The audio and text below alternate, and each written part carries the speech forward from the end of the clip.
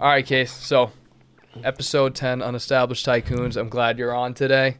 Realty One Group, next level. Good to be on with you, man. Absolutely, It's a pleasure. absolutely. So, I said you're Realty One Group, next level. And where were you before that? I was at Coldwell Banker. Coldwell Banker. Okay. I actually was at Coldwell twice. I started at Derry, and then I went and I transferred to Bedford because the Derry branch went under. So, start me at the beginning of getting your license. So, how long ago was that? 2 years, about 2 years, maybe a little bit more. But yeah, so I was kind of looking for just a new change, a new direction in my life. I'd worked construction my whole life and done developing. My dad was a contractor, GC. Did some developments and stuff like that. He did all the property maintenances and stuff for Wyndham Villages. I don't know if you know them. Way back in the day, that was one of his big contracts. And then he basically, I just got mixed up in the wrong crowd in high school. I was epileptic for a little bit. And that sent me down a really bad path because I couldn't do any of the sports that I was doing in the past. So I lost a lot of my motivation and kind of like my identity because I loved sports as a kid. And then I had my little girl, and that was a complete life change. And it was like my whole vision just opened up. And it also it was like truth just smacked me right in the face because I was like, wow, I'm not the man I want to be. And I would never want my daughter to end up with a man like me. Right. And that's like when it really hit me. Like I was like, you need to change, Case, because all you are really right now is just a pretty face. And, you don't got much between the ears. So, but you had the revelation at least. Yeah, I did. And that's what it takes, man. It took, I think there's a quote out there that says something like, fools, what is it? Fools think they know everything basically, and the wise realize how much they don't know. And that's basically where I came to, is I was like, wow, I know nothing. And I had always been good at sales, talking to people, stuff like that. I did political door knocking for a really long time. Oh, really? So, yeah. So I was Mind me asking for who? Marilinda Garcia. Who was that? Was that like a local? Local? I can't even remember. So my sister's really involved in politics. I'm not that political. And she was on one of the campaigns, or maybe it was Kelly Ayotte. It might have been Kelly Ayotte. She was on one of the campaigns though, and she was like, "Case, I can get you a really good job, like $20 an hour." High school? Yeah. Just you want to just walk around and talk to people and take polls. So I was knocking on doors, who you voting for? I'd try to see if they had Trump flag or don't tread on me or whatever, and try to hit those doors first. Yeah. So they'll probably like you a little more. I don't get yelled at before I'm like, dude, I had the cops call me one time. Actually my sister did as well. I had the cops calling me though, and I just ran off, but my sister, I just dipped and I called the manager and I was like, you gotta pick me up, man. I didn't sign up for this shit. For real. And my sister though, she didn't run. She actually went and got interviewed because she was like, because she knows all of her rights and everything like that, and I had memorized the Constitution, and she was like, it's like freedom of speech and all this stuff, and she was like, the fact that they're trying to take that away from me while I'm trying to like do this, and dude, she really made a point, and she actually was on the TV and stuff. Really? Yeah, she was on the local news station. So it was, proving her point? Yeah, proving her point. She got an interview, dude. They requested an interview because she was like, she made a huge scene out of it, and she was like, dude, you can't call the cops on me when I'm just political door knocking. Yeah, I'm just knocking on your door, bro. Yeah, chill out. So she ran into a real liberal, and they freaked out and called the cops. And then she made it a point out of them, a huge statement. Yeah. So it was there's been some crazy stuff, but yeah. So I got into it doing that, just talking to people and stuff like that. Had a lot of sales jobs growing up, and then I've worked everywhere. I've worked at sushi places, been a waiter, been a not a bartender, a busboy, freaking dishwasher, work construction, just a ton of stuff. And I out of nowhere, I started looking up because after I got pregnant, after she got pregnant, and then wait a second, you're telling me something. Yeah. No, after she got pregnant, I was like, all right, I need to figure out a way of making good income. And I looked up businesses that were businesses with the lowest startup fees. That you can make like the most traction in the quickest, make the most money basically. And I looked it up, and the first one that came up, I think, was cleaning. And I was like, dude, like it came to me it was just like an aha moment, like huge epiphany. And I was like, dude, my family is literally involved in all these Airbnb arbitrages and like is involved in Airbnb arbitrage. And they all own all these Airbnbs. And they're all struggling with getting cleaners, property maintenance people that will just cut the lawn, change light bulbs, just like minuscule stuff that they just don't want to deal with. They want to delegate out. And they were like, I just thought about it. I'm like, I already have all these clients. Like, why am I not utilizing this? Because where there's a problem, if you can resolve that issue, that's where you make the money, and that's where you become a person of value. And so I was like, you know what, I'm going to do that. And I started up my own cleaning company, In and Out Cleaning Services. And I went to my dad after I bought all the stuff. So I could, I showed initiative and I bought all the stuff I needed. I actually went and I got trained by a cleaner that had Richard Logan. And he was like 80 years old. And still cleaning, eh? Yeah, that went a little sideways. I was actually supposed to I don't want to name drop, but I was supposed to like take over, his business in the future or whatever. And then one of his family members came back into the picture. So I was kind of like booted out of the equation. I didn't get anything in writing. Yeah. So I spent a year there learning stuff, and then kind of got told, he gave me a few raises, but like it just wasn't making, it wasn't enough. And I was like, all right, well, if I'm not going to do this. And at this point, did you have your daughter? Yeah. Okay. And so I really needed to make ends meet. And I was like, dude, I'm barely scraping by, So I did this with the intention to run my own company one day. And I've been here longer than I was planning on, with the promise, with good faith that you were going to, give me a chunk of the business. And he didn't.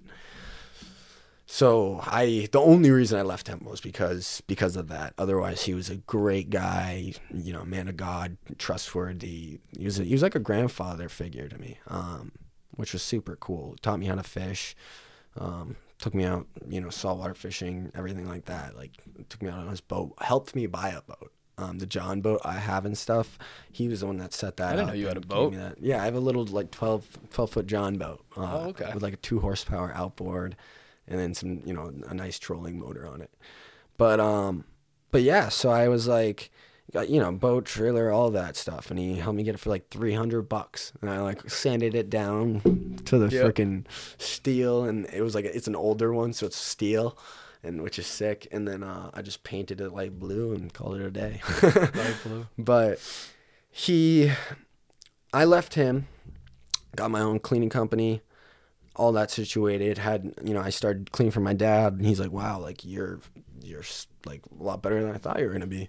Like, damn. Like, you're actually doing something. Yeah, you're actually doing something with your life. So he's like, all right, no, this is awesome. Like, he saw me being proactive.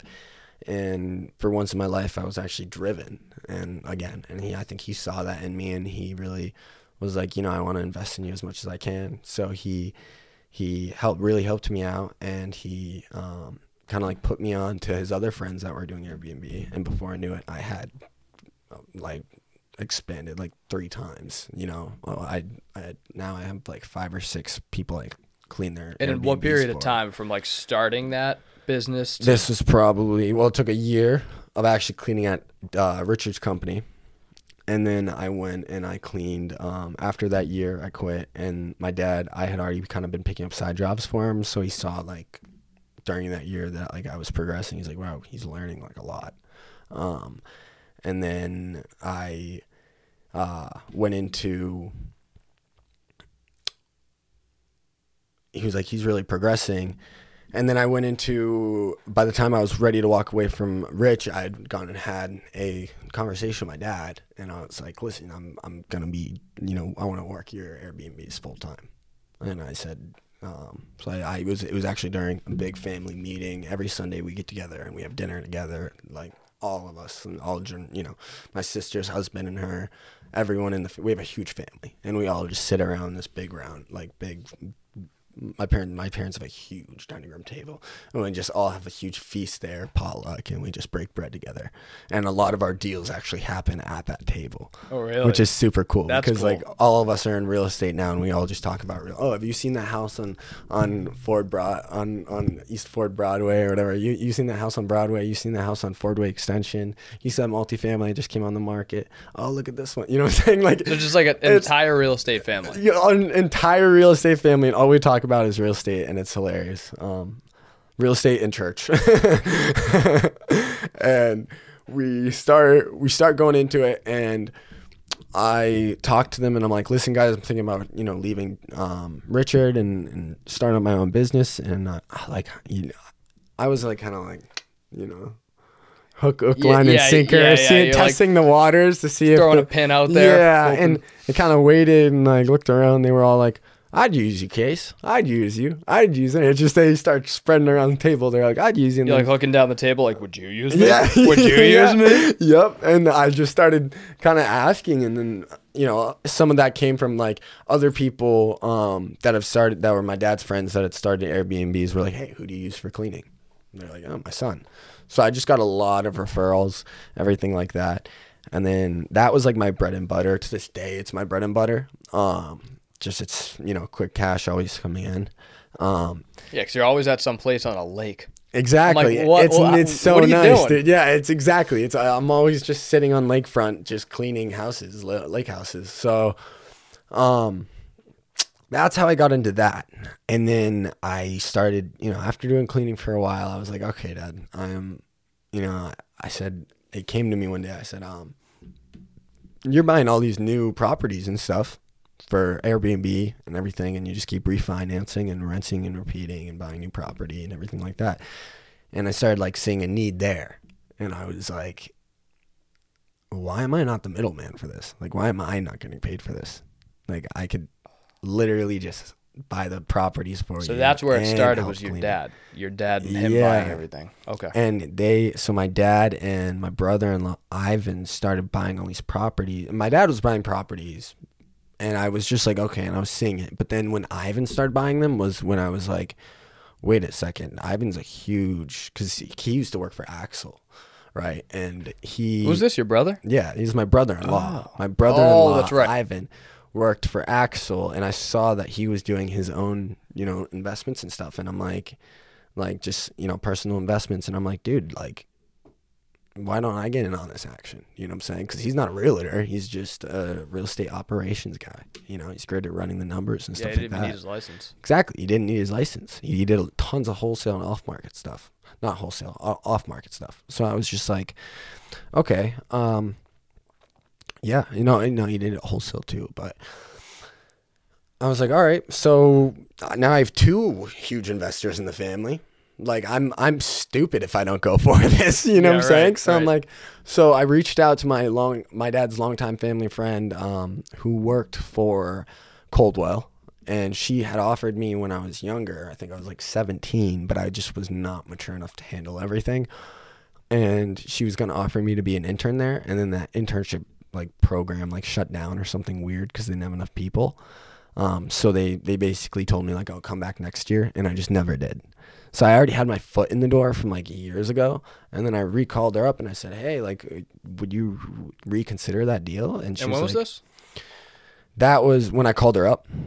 Yeah. When she first offered me, when she first offered me the internship, that was she just reached out to my dad when I was 17, and she was like, Case seems like he's really good with people because of political door knocking, everything like that. She's like, he should be an intern in the office, and then just get paid like that, and then go into real estate eventually.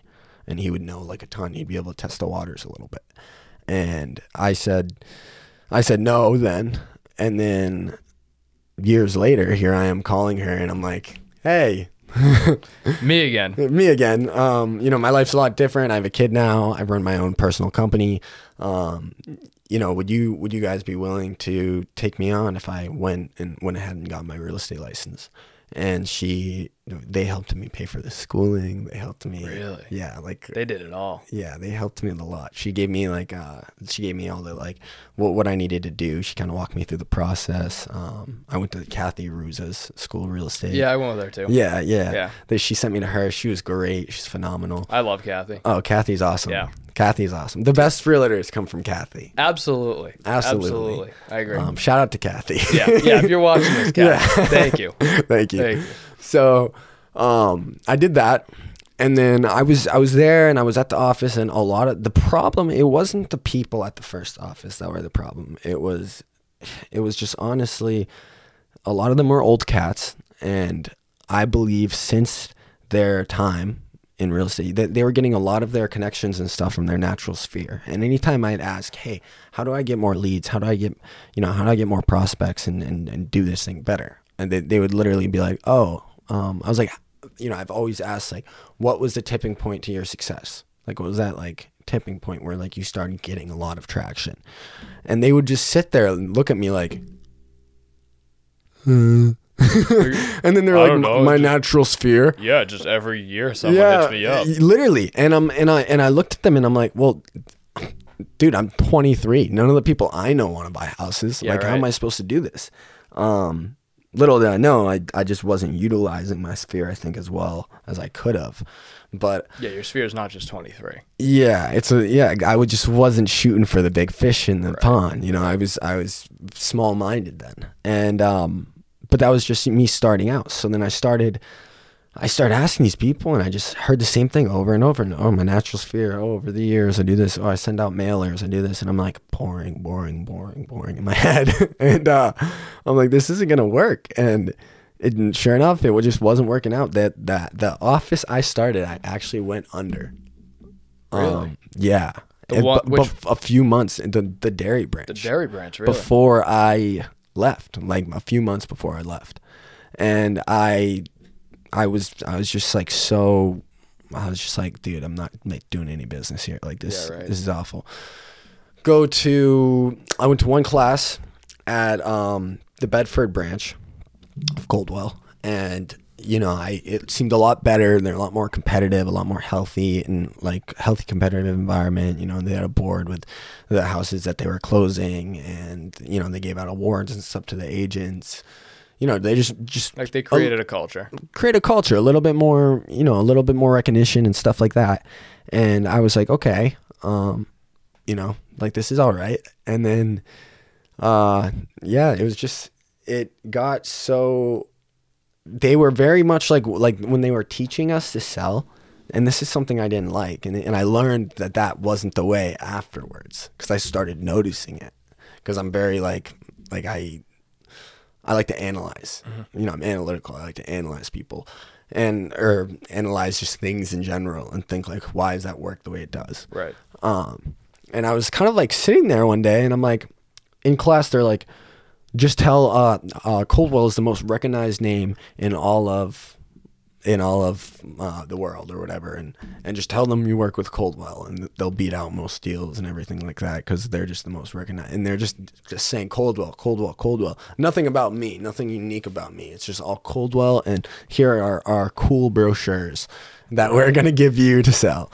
Yeah, with like generic looking people in the front buying some ridiculous house. It's like HGTV, literally $200,000 budget. And they want like 8,500 square feet. So and I'm like looking at this, and I'm like, dude, so how am I gonna?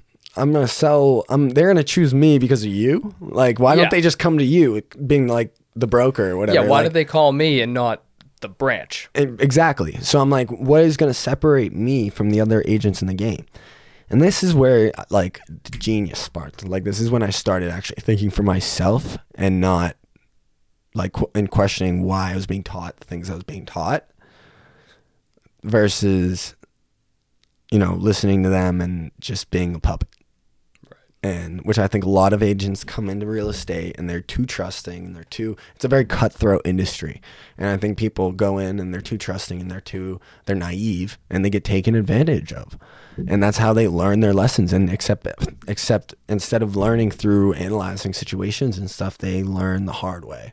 Right. And they get kicked in the ass, you know? And I've had to learn the hard way sometimes, but it's like, well, yeah, I mean, we all have to learn our own ways, but the problem is to, like, you know, and my philosophy to go about this would be like opening brokerages for certain types of people. Like, I really don't think that there's any problem with having a brokerage for realtors that are starting up, realtors that are beginning to, like, there's no problem with that, because we've seen young realtors are more than capable of transacting sometimes an exponential rate of real estate than whoever, you know, their counterparts. Because we're literally grown and we're seeped into this new age, this new generation, and this new generation is all technology, you know. And that's the thing, is a lot of the older cats and veterans, they have a lot of the knowledge, but they don't know how to utilize the tools at hand of marketing and social media platforms, and half of them don't even know how to use Instagram. They just use Facebook. You know what I'm saying? Yeah, like, I mean, I've had a realtor before tell me that I had to walk her through opening a file on her computer. I'm like, are you serious? These are the things I'm talking about, though. They're very old school. And I found, like, there's not like a lot of, like, I feel like 30-year-old agents. It's like young or like 22 50. or like 50. I had an agent the other day. He's like 80 something. Yeah, dude. So, and they're like scratching their head. They don't even know how to like function in this new age. And I think that's what gives us such the upper hand, is that we are actually able to make our voices 10 times louder as a generation. And like the youth are able to like be 10 times louder because of the platform that we're able to stand on with technology, and actually being able to utilize that to its full benefit. Whereas these other older cats, they're sitting down making out their mailers and sending out, and they can only do so much of that. They can't even delegate it using AI or any of that stuff. They're not using their AI to write property descriptions. By the way, this entire outline was done by ChatGPT, just heads up. That's what I'm saying, dude. Well, and it's things like that. And, you know, it's you know, what's funny, Kiana, I had this thought when you were talking about that. Agents now, like, we're always just in society. We're growing, we're developing, we're learning, we're refining everything in society. And one of those things right now, we're in the technological age. Yep. And so I think we get to a point where it's like, human psychology is human psychology. Using social media is the best way to get in front of people. And you know the rule of 7. You get somebody's going to see you 7 times. 7 to 10 times, but they say it's about 7 times. So, you know, human psychology is a constant. It's a matter of how much have we learned about it in the last 10 years versus the prior 50.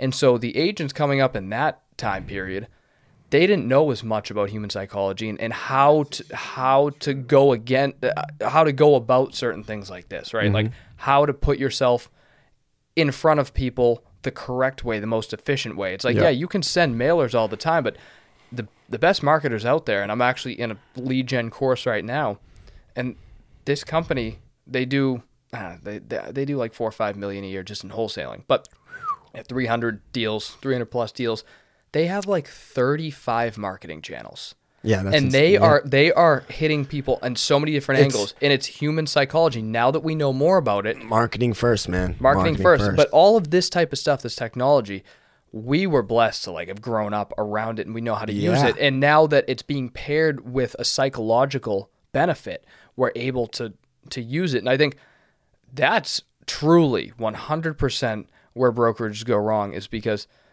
whether there's something to be said for you can't teach an old dog new tricks. Yeah. No, older agents, not all of them want to use technology, and some of them they're not willing to learn how to use. Well, that's what I mean. You have some of them don't want it. They have you have some of them who don't want it, and then some that want it, but they just can't learn.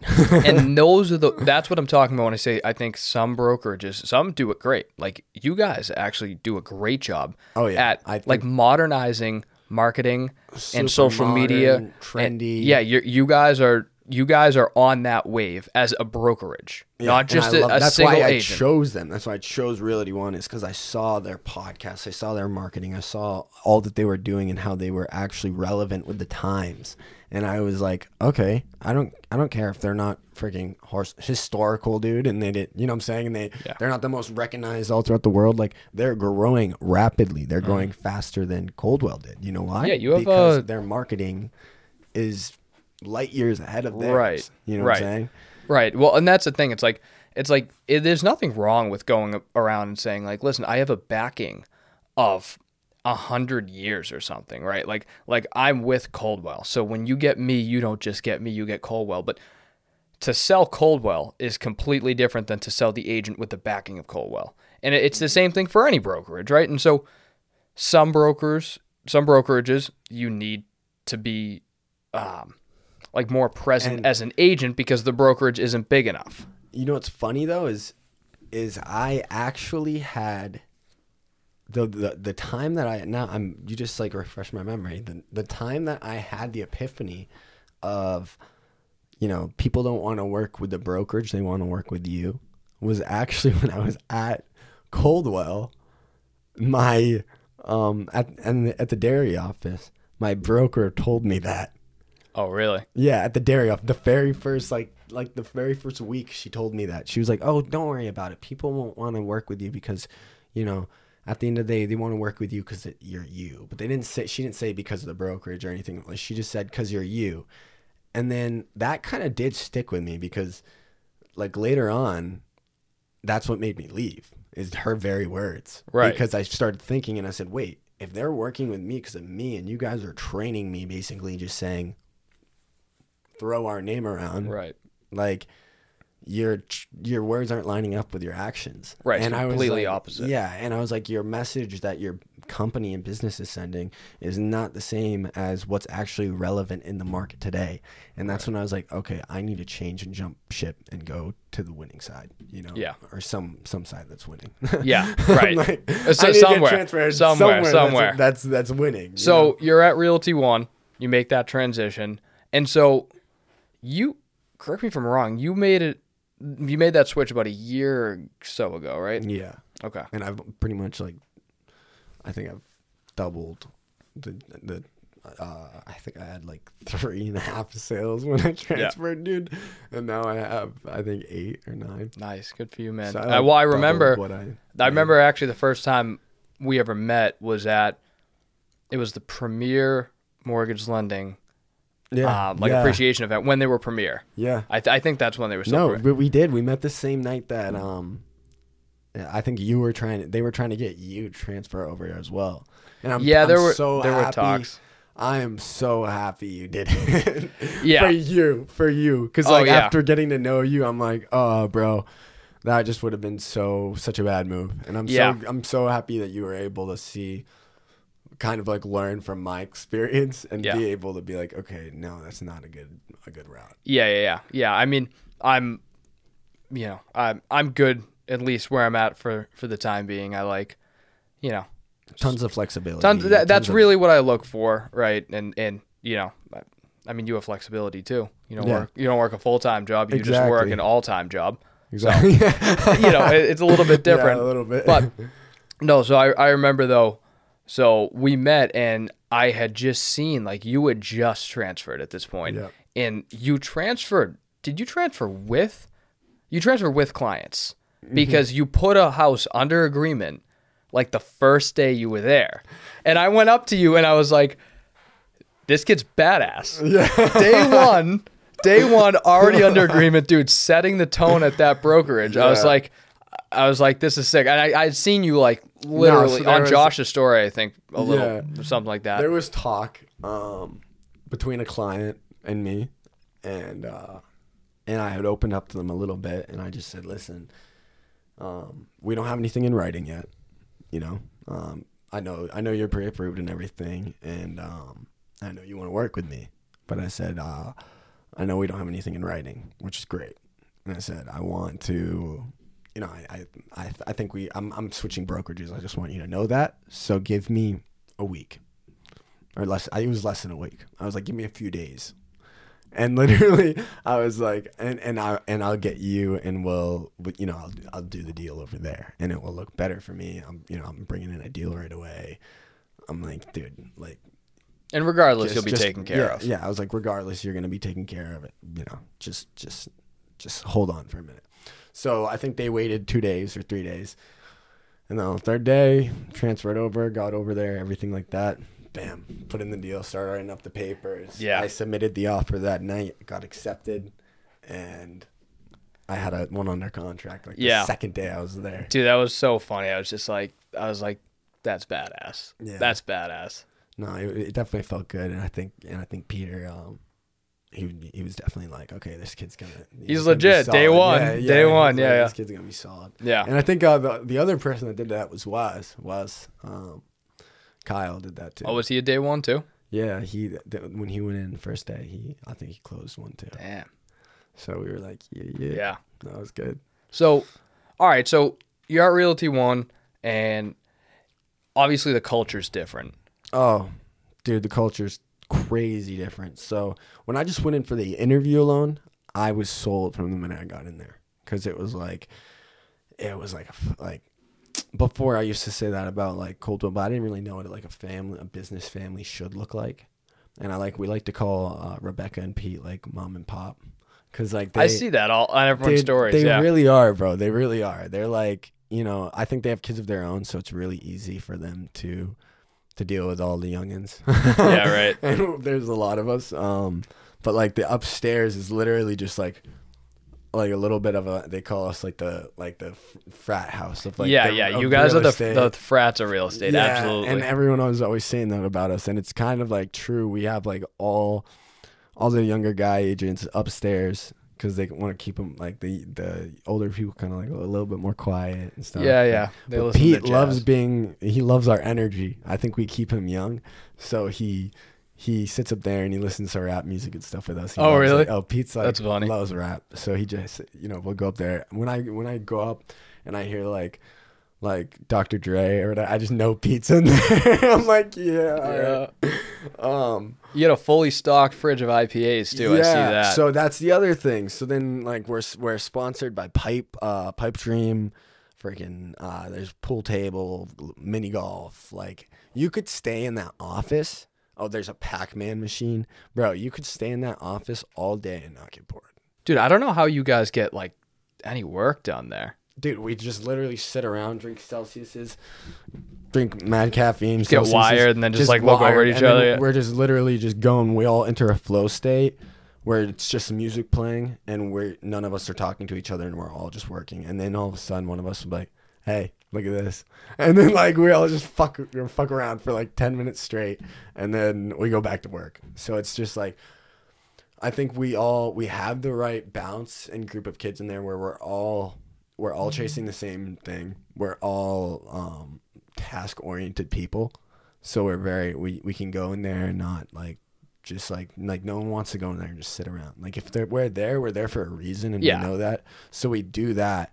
But then it's like also like when you have like a deal that blows up in your face and you want to go punch the wall outside, instead you can go over and grab a beer and just talk to your homies, and you know what I'm saying? Yeah, shotgun something. Yeah, it feels like it's a lot more just like relaxing. Like it's like an environment. He makes such a relaxing environment that's also very high energy, so you can excel very quickly because you're relaxed, you're thinking straight, but you're on task. You know what I'm saying? And like everything in there, it's like, okay, if you have some time to pass, go play ping pong, go, hang out around the office. But, that person has stuff to do too. So it's like, you can only hang out and talk with them for so long before they're like, I need to get back to work, bro. And you're like, it's like a brotherhood. It's like a brotherhood there. So it's like, we all know what our job is. We all have something to do. And as long as we get it done before walking out that door, we're happy, Yeah. And that's what I like about it is, and I hit the boys up like for random stuff too. Like, friggin', I have Josh's location. Oh, really? Yeah. And like we all have each other's locations and stuff. And like if I have like I'm going through like a rough time or something, you know, I'll hit him up and you know, be like, hey man, I'm not coming in, or this and this is going on. But it's like there's not that weird pressure where I felt like in Coldwell it was like you were always being reprimanded or you were afraid. It was like a fear. It was a fear complex. Yeah, right. Where you had to work, otherwise like you're gonna get like reprimanded. Where this is like work because we want you to be the best you can be. Yeah, right. You know, and we want you to excel and we want you to thrive, really, really thrive. And Right. then they'll tell you straight up too. Like that's what I mean. Like that's like the mom and pop complex. Is like they'll sit you down and be like, you messed up here really bad, but we want to help you make this better, and then help you learn how to never make this mistake again. Right. And I mean, I just had something really big kind of blow up in my face with a client, having to do with like escrow releases and stuff. And I almost got brought into litigation. It was just messy. And I thought I was going to get my head ripped off when I walked in there. Yeah, right. Even though I knew I didn't necessarily do anything wrong. Like it was just all like one of the people I was working with dropped the ball. Right, but it's your target. You're the target. Yep. But I was like, when I walked in, I was like, oh, I'm going to get blamed for everything because I'm the youngest one. And they're just going to, all the older cats are going to blame everything on me. And he's just going to reprimand the hell out of me. I got in there and he's like, no case. Like I looked at the full situation and I think he did drop the ball on you, but I think there's ways that you could have maneuvered this a lot better without anything like blowback happening. He was like, you could have like maneuvered this situation a lot better. And he was like, and we want to teach you how to do that, you know? So he's like, I want you to start coming into your classes more. Like, and that was like all the conversation. He was just like, okay, like you gave me your word. You're going to start coming in. You're going to start learning more. All right. I don't have to worry about you. He's like, stick with us, buddy, and we'll teach you everything you need to know. And that's great. And that's exactly like what you need. You can't go to Colwell and just, it's like, or not even pointing them it's out. Like it's firm, but it's very like, it's like, we're here, bro. Like right. We got you, but it's like firm. Right. And if you have questions, it's not just him that you can ask. It's anyone in the office. Everyone. And it's nice to feel like you have like a brother there to talk to, not just somebody that's over you talking to you. So what are the other agents that are on the first floor think? Because you guys must be like hella loud at some points. Like, I don't know. We we're respectful. You know, okay. That's what Pete says. He's just like, be respectful of them. Yeah. Like, I was gonna say, like, it's like a frat house upstairs and then downstairs it's like jazz. It's like we all like know like, I don't know. It's like it's almost like 2 clicks. Oh yeah. But it's not clicky though. You know, like they can come up and hang out with us, but they just wouldn't want to. Yeah. So it's like, okay.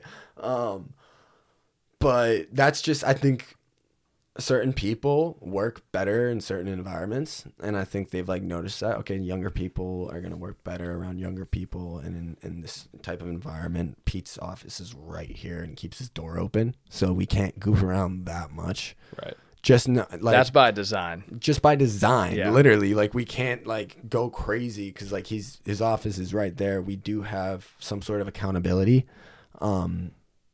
We're also like adults at the same time. Yeah, like and you're we're not all adults. We're not like high school kids, so it's not like we're gonna try to throw a party in the freaking firm.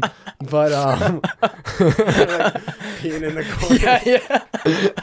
No, but he does. He keeps it. He runs a tight ship, and but there's also times to just fool around and just pass time and do that. Yeah. And he tries to make it so it's as enjoyable. He tries to make it as enjoyable as possible to be in the office so that you want to be in the office more and then you make more money.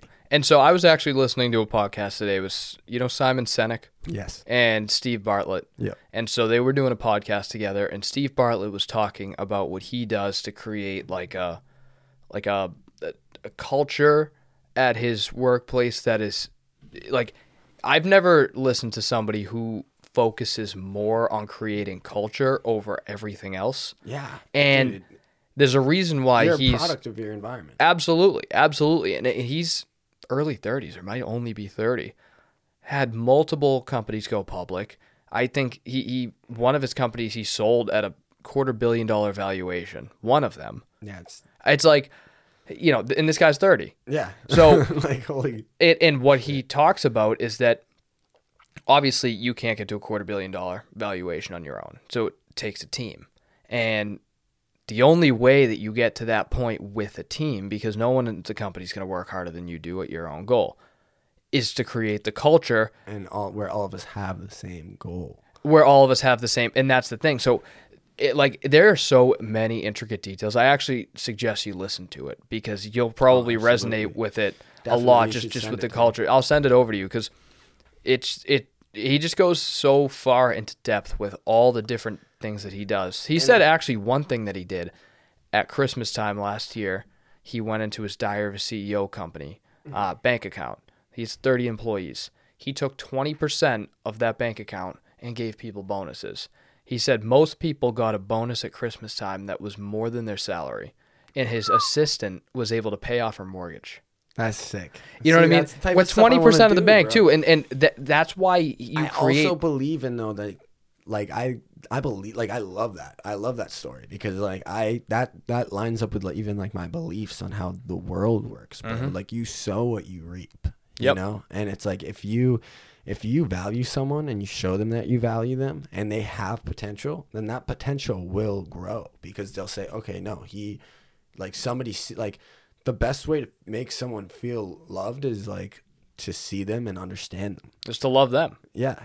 But like to make them feel loved is like being seen and understood. Oh, okay. Yeah. You know, and like those two things, like if you like show someone that like you see their potential and you understand, like, and you put them in the right piece, you know, of the puzzle, and you put them in a place that they're going to thrive, and then you show them that they have potential and that you understand what their strengths are, you know, and you put them in you put the kid, you know, you put the linebacker in the right position, he's going to thrive heavily because he's like, no, I'm getting recognition for what I'm doing, and I'm getting more confident, and I'm becoming better and growing because I'm doing it well. Right. You know, it's like setting your child up for success versus sticking, you know, he's a little pipsqueak and you have him play fullback. He's gonna get hammered and then want to and then want to like quit the game. Yeah, you know exactly. Yeah, it's a mix of that and a million other things. Putting people in the spots where they're gonna thrive the best, but also letting them go in the spots where they want to be. Exactly. You know, because sometimes you gotta let people and that's learn. Part of understanding people too is like understanding like okay, why do you want to do this? You know, right? Like what is your reasoning? Is it because you're good at that, or is it because, you know, you have some aspiration of, you know, and that's where you want right, to or be. do you just need to learn that this isn't what you want, and I'm going to put you in this position now, and because I know that you're worth it, I know what you're capable of. Like, take for instance somebody who is not salesy at all, they're completely analytical. Like, honestly, I'm a good example of it. Very melancholy. Yeah, I'm a good example of it. I'm not great with sales. I'm not great in sales, and I recognize that. Yeah, but you're like a really straight shooter. That's what saves you. It's like you're extremely, when it comes to communication, you're like crystal clear. I'm clear and I'm blunt, and I'm straight up with people. So that does help. But in terms of you have confidence and like balls to go up and talk to people. You're not like that's actually very unique about you, because people that are normally analytical and melancholy tend to shy away from people, and you don't do that at all. No, you're just a very straight shooter. Yeah. And I mean, I'm a no bullshit type of person, and I don't like no bullshit, no time for games. But I had myself convinced in high school that I wanted to be a realtor full time. I'm like, this is what I want. I mean, I knew I wanted to invest as well, but my real goal was I want to get my real estate license. I want to be a top producing realtor. I get in and like, not that I couldn't have become a salesperson, but I'm like, this is not natural to me. Yeah. Every time I'm on MLS, especially if I was looking for multifamily clients, you're like, I have my own spreadsheets. I have my own spreadsheets running the numbers for myself. And I'm like, oh, wait, I talk to my stepdad. And I just like run hypotheticals. And I'm like, this is where I want to be. And so I think recognizing, like I said, it took me learning that. Yep. And people around me allowing me to jump into sales and recognizing that. Like, maybe I don't want to do this. Maybe I don't want to do this. Or maybe I want to kind of do this, but go a different route. You know? And I think a lot of people knew that about me, and I didn't. I think a lot of people knew that I wasn't going to thrive in sales as much as I would on the investment side. And like you said, I mean, I'm more than capable. Like if I had to turn on my salesiness, if you will, I could. It's just, I don't know. I like being behind the scenes. I like buying a house and then posting it. That you know what I mean? You know what I mean? Like, I think everyone likes doing that. that. Well, you know what I mean though. Like No. not the process. Like no, not under agreement. Like, oh yeah, by the way, bought this. Yeah, you know what I mean? exactly. Like totally behind the scenes and then pop out at the last minute. Yeah, and that's just which me, is though. what I saw. Which is what I saw with your other thing. I was like, dude, like, which is why I want to get you and Ivan in the same room and connecting a little bit more, because he's strictly an investor. He's never even been a realtor. Oh, really? Yeah, he did wholesale, off market, and then and then he was Axel's real estate operations manager, and so he ran a ton of numbers and stuff like that, and then he moved into he had been in a few condexes and lived in them, so he started understanding how they worked and everything like that, ins and outs of that, and he got really familiar with that, and just being around Axel, obviously he did like tons of multifamilies and everything, like ran comparative market analysis for them and everything like that, and he was just able to really see how things work and the steps to doing it. He's a very smart guy. Right. Don't get me wrong, like, most people can't figure this stuff out by themselves, right? But he did, and he reads thousands of books and stuff, but that's his bread and butter too. Like your niche of like condexes and stuff like that and flipping, like I'm in the middle of, I just closed today actually on a condex that we bought for him. I think you were looking at it. The dairy one. Yeah, the dairy one. Yeah. We just closed on that today. Good for you. Good for you. Nice. So I'm super psyched about that, but now we have to make his money back. Yeah. So now it's grind time. Yeah. But I just like was thinking about you the whole time, and I was like, man, I want them to get them together on a podcast so bad, because I think it would be so cool, because it's like condexes are your bread and butter, and then condexes are his bread and butter. So condex is like he buys the unit or he buys the duplex and then condexes it. Either one. I was gonna say, because if he's like that, he's good with. I mean, he's good with both, but they're easy because they're you can start off with them. They're like 250 to 300K. Yeah, right. And then you get it, and then after you buy it, it's like it's quick. Usually it's like new carpet, paint on the walls.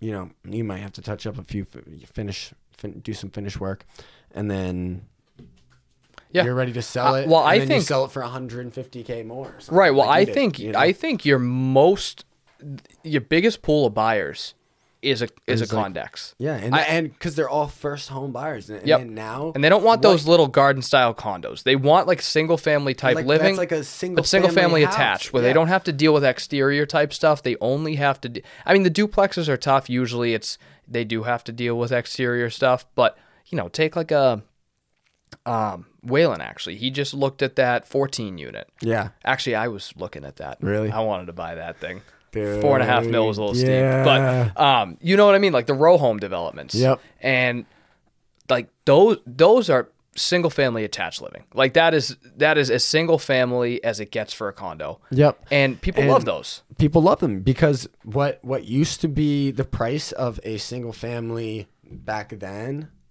is basically the price of like a multifamily now. What used to be the price of a condex back then, by back then, I mean like, a few years back. Yeah, not back then, 20 years ago. Like literally. Not like back then, 20 years ago. I'm talking about like a few years back.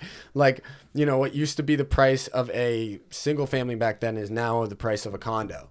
Right. So it's like, of course, like people don't have that money. So they're going, and they don't have the money. They don't have 500, 600K for a single family. Right. So they're going to go for that condo. That's turnkey and, 400K because it's around this. Right. 300-400K that they can actually afford. Yeah, and not to get off on a tangent here, but I always just add this in because from a builder's point of view, these towns, these municipalities need to start allowing for higher density subdivisions. Oh, absolutely. And townhome higher density subdivisions, because there is no way that we're gonna service the amount of buyers. And like I said, most of those buyers who are in the area looking for this limited inventory, would buy a Condex. They would buy a row home. And it's also just better for our economy in general, dude. Absolutely. Like, it's high. I understand. It monopolizes everything. Right. Well, businesses, big businesses, small businesses, everything, dude, gets when you allow people to actually popularize an area. Right. Well, here's my thing too. Here's my thing too. So, like I said, I don't want to get too far on the tangent, but if you take Salem, for instance, right, we have the Tuscan Village now. Mm-hmm. I don't want to throw a specific number out there for how many housing units are in that little village. I would venture to say 2,000 units between the big building, Hanover, Corsa, the true townhome, like duplex style. Those are going for like $800,000. Oh, dude, ridiculous. I drove by the other day. I went to Chick-fil-A. Yeah. And I drove by and I was like, holy shit! Like these are all like wicked new. And then I pulled over, parked the car real quick, walked up to the sign. I look at the sign and I'm like, I was like, I would not pay $100K to live in a townhouse. No, but I mean, that's my point. You have probably, I'm just saying, 1,500 to 2,000 units packed into 150 acres. Yeah. So if you're conservation, wouldn't you say, let me put all this density in one area. Let's actually try to make the most out of this. Right, because Salem's residency is only about 35,000. So you already house, if your average house is 3 people, right? Some are single, some are like 5 people. If your average house is 3 people, that's 6,000 residents. So if you did 6 Tuscan villages, that would take up, 1,000 acres or something. Mm-hmm. Not even 800 acres. Dude, you could have all the rest of Salem wooded.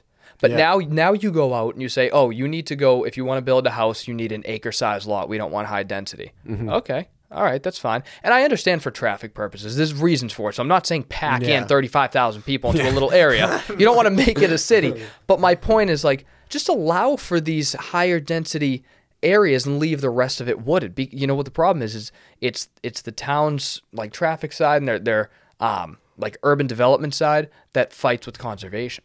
Mm-hmm. You know what I mean? Like conservation wants everything out and not like split up. They want it split up, but they don't want it to have a city feel. They don't want to have right. They want it to be urban and in a way. Right. And conservation doesn't and a want you little to bit more. I know Salem's trying to be like a little bit more uppity, like, Tuscan village and everything like that. They're trying to kind of control the environment, right? And the culture of the city or town. Exactly. And like I said, I'm not dogging on any of these municipalities because I understand what they're doing.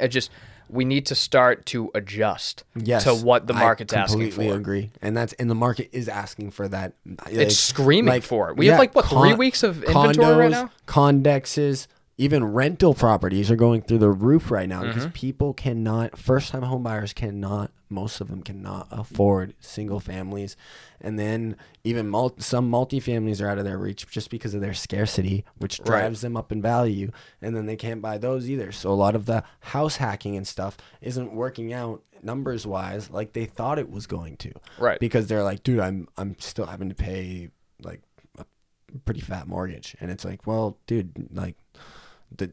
you bought like one of the 21 multis on the market right now. Right. Yeah. Like, there's really not a lot, bro. So like you're gonna be paying for it, and yeah, that's it. Now more than ever is, I think it's gonna Condexes they need to start opening up the regulations and stuff to let that happen and let those be developed. I completely agree. Yeah. And not only that, like, I think people have such a bad impression of investors and stuff coming in and buying distressed houses off people, and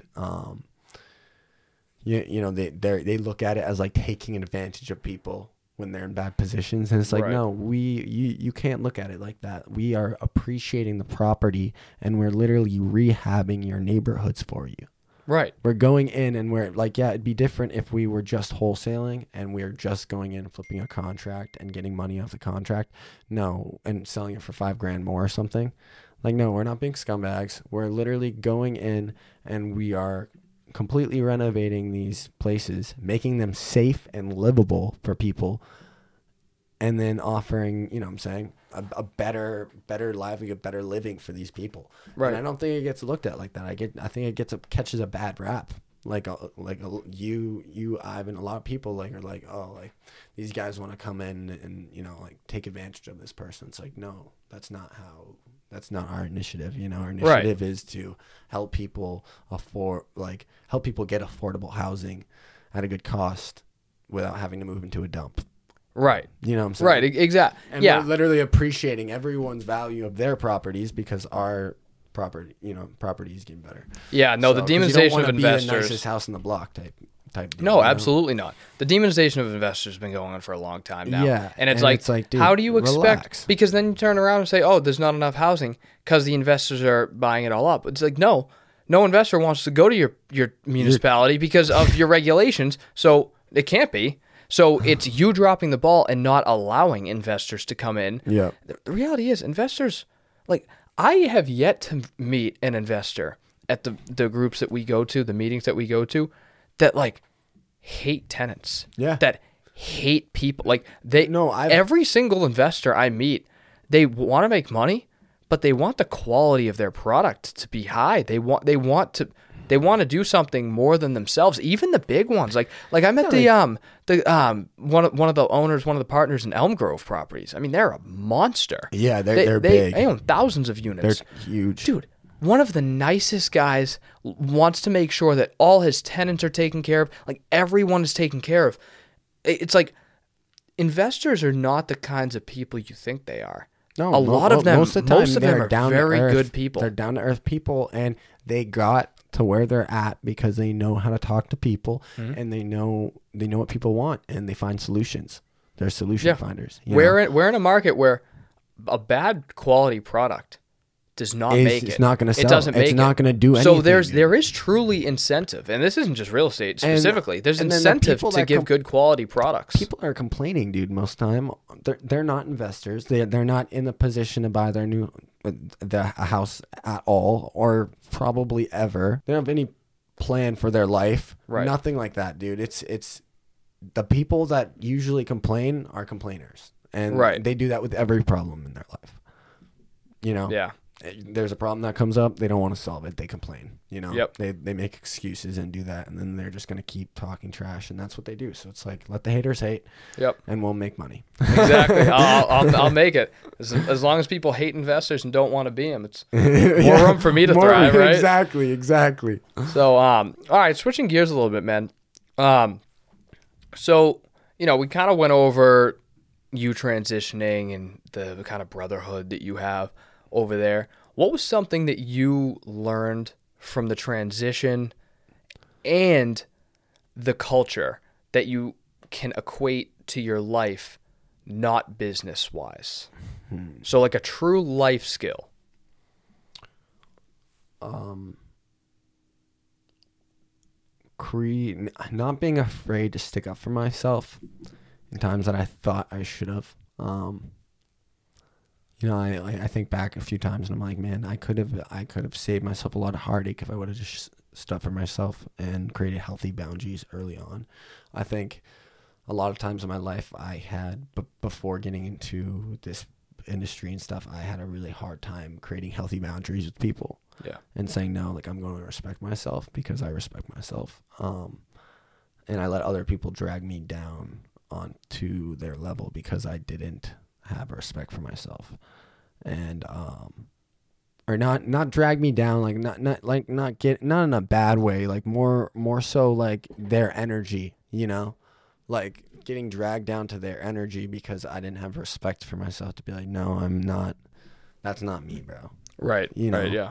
And instead it was like came from like a people pleasing and everything like that type of attitude. And honestly, the more and more I've been in real estate, the more and more that's just getting like shedded off of me almost. Right. Because you can't be a people pleaser because not everyone's going to like you.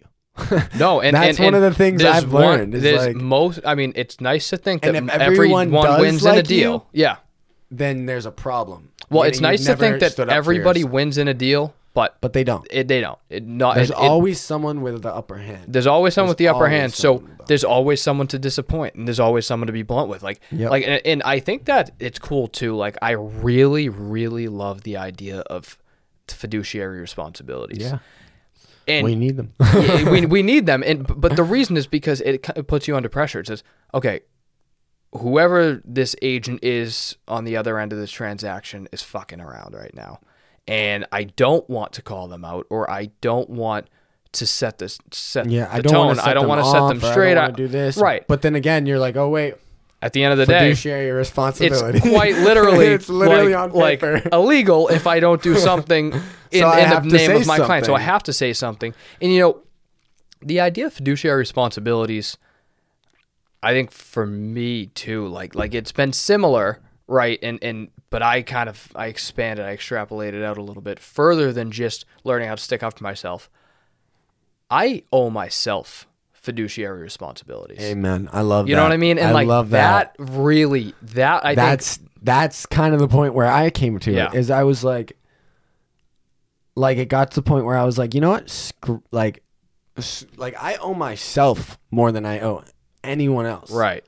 And it was like I'm gonna take what's mine, and I'm gonna keep moving forward, and I'm gonna tell people, like, if I know I'm in the right and they're in the wrong, and they want to yank my chain and everything, I'm gonna tell them straightforward, like cut the shit. Right. You know what I'm saying? Yeah. Like we're not gonna do it that way. We're gonna do it this way. And I have, because at the end of the day, you control the outcome of your life.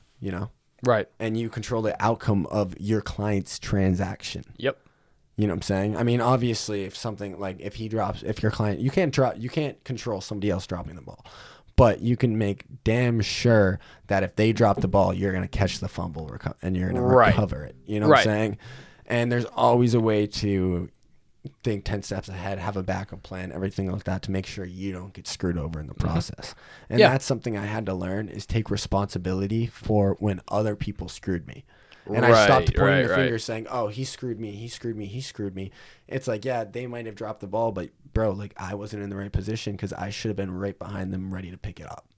Right. I should have put that contingency in the plan to give them another out instead of having somebody else have, it depending on someone else, like things like that. Like I need to put these contingencies in. I need to word my stuff differently, but always make sure that you're in the driver's seat of your own life, so that other people, even if they mess up, it doesn't affect you directly. Right. And I think that helps too, because, or your client. Right. Well, I think, in life in general, if you have a fiduciary responsibility to somebody or not, it's important that regardless, you set the personal tone with whoever, with whoever who you're representing, but whoever it is that is on the other side of a transaction that you're representing, right? So it's like, you call up the agent and, you don't like rip them. You don't like set the tone like this is how things are going to go. But, you make it known that this is how you operate. Me as an agent and as a human being, I operate like X, Y, and Z. Yeah, and it's you don't want to be seen as someone who is like my way or the highway. It's all about negotiating. Yeah, but you have to have respect for your client. Your client comes first. Well, I don't even mean like in a nasty way. I mean like you call the agent and you just say, like, you can even say it in like a good way. Like, listen, this is how I operate. I do things quickly and diligently, those are good things. Word, be a man of your honor, word. Yeah, exactly. And those things matter. And some people might not value those things, I think, as highly as I do. But being a man of my word and being a man of honor to me is a pretty big deal. And if I can't make that happen, then shame on me.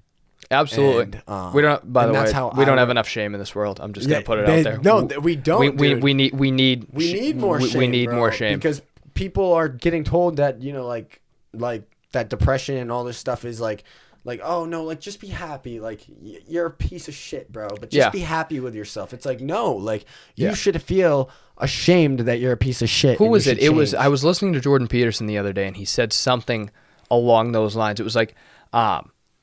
Be like when you get the advice when you're like 20 years old, just be happy with where you're at right now. And I forget who the podcast, it was an old Joe Rogan podcast with Jordan Peterson.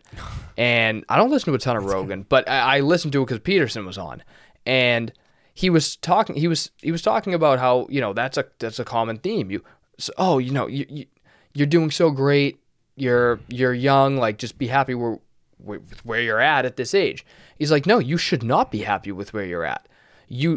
It shouldn't take over your life, the fact that you're not further ahead, but you certainly shouldn't feel happy with it. You should feel not even shame, but complacency so quickly. And complacency and I would say, I don't want to say most people, but I would say a good chunk of people leads to depression is complacency. Oh, absolutely. And that's why they have those challenges now where it's like, do what you don't want to do. Yeah. Like go for runs in the freaking snow and jump and take all these crazy ice baths and everything like that.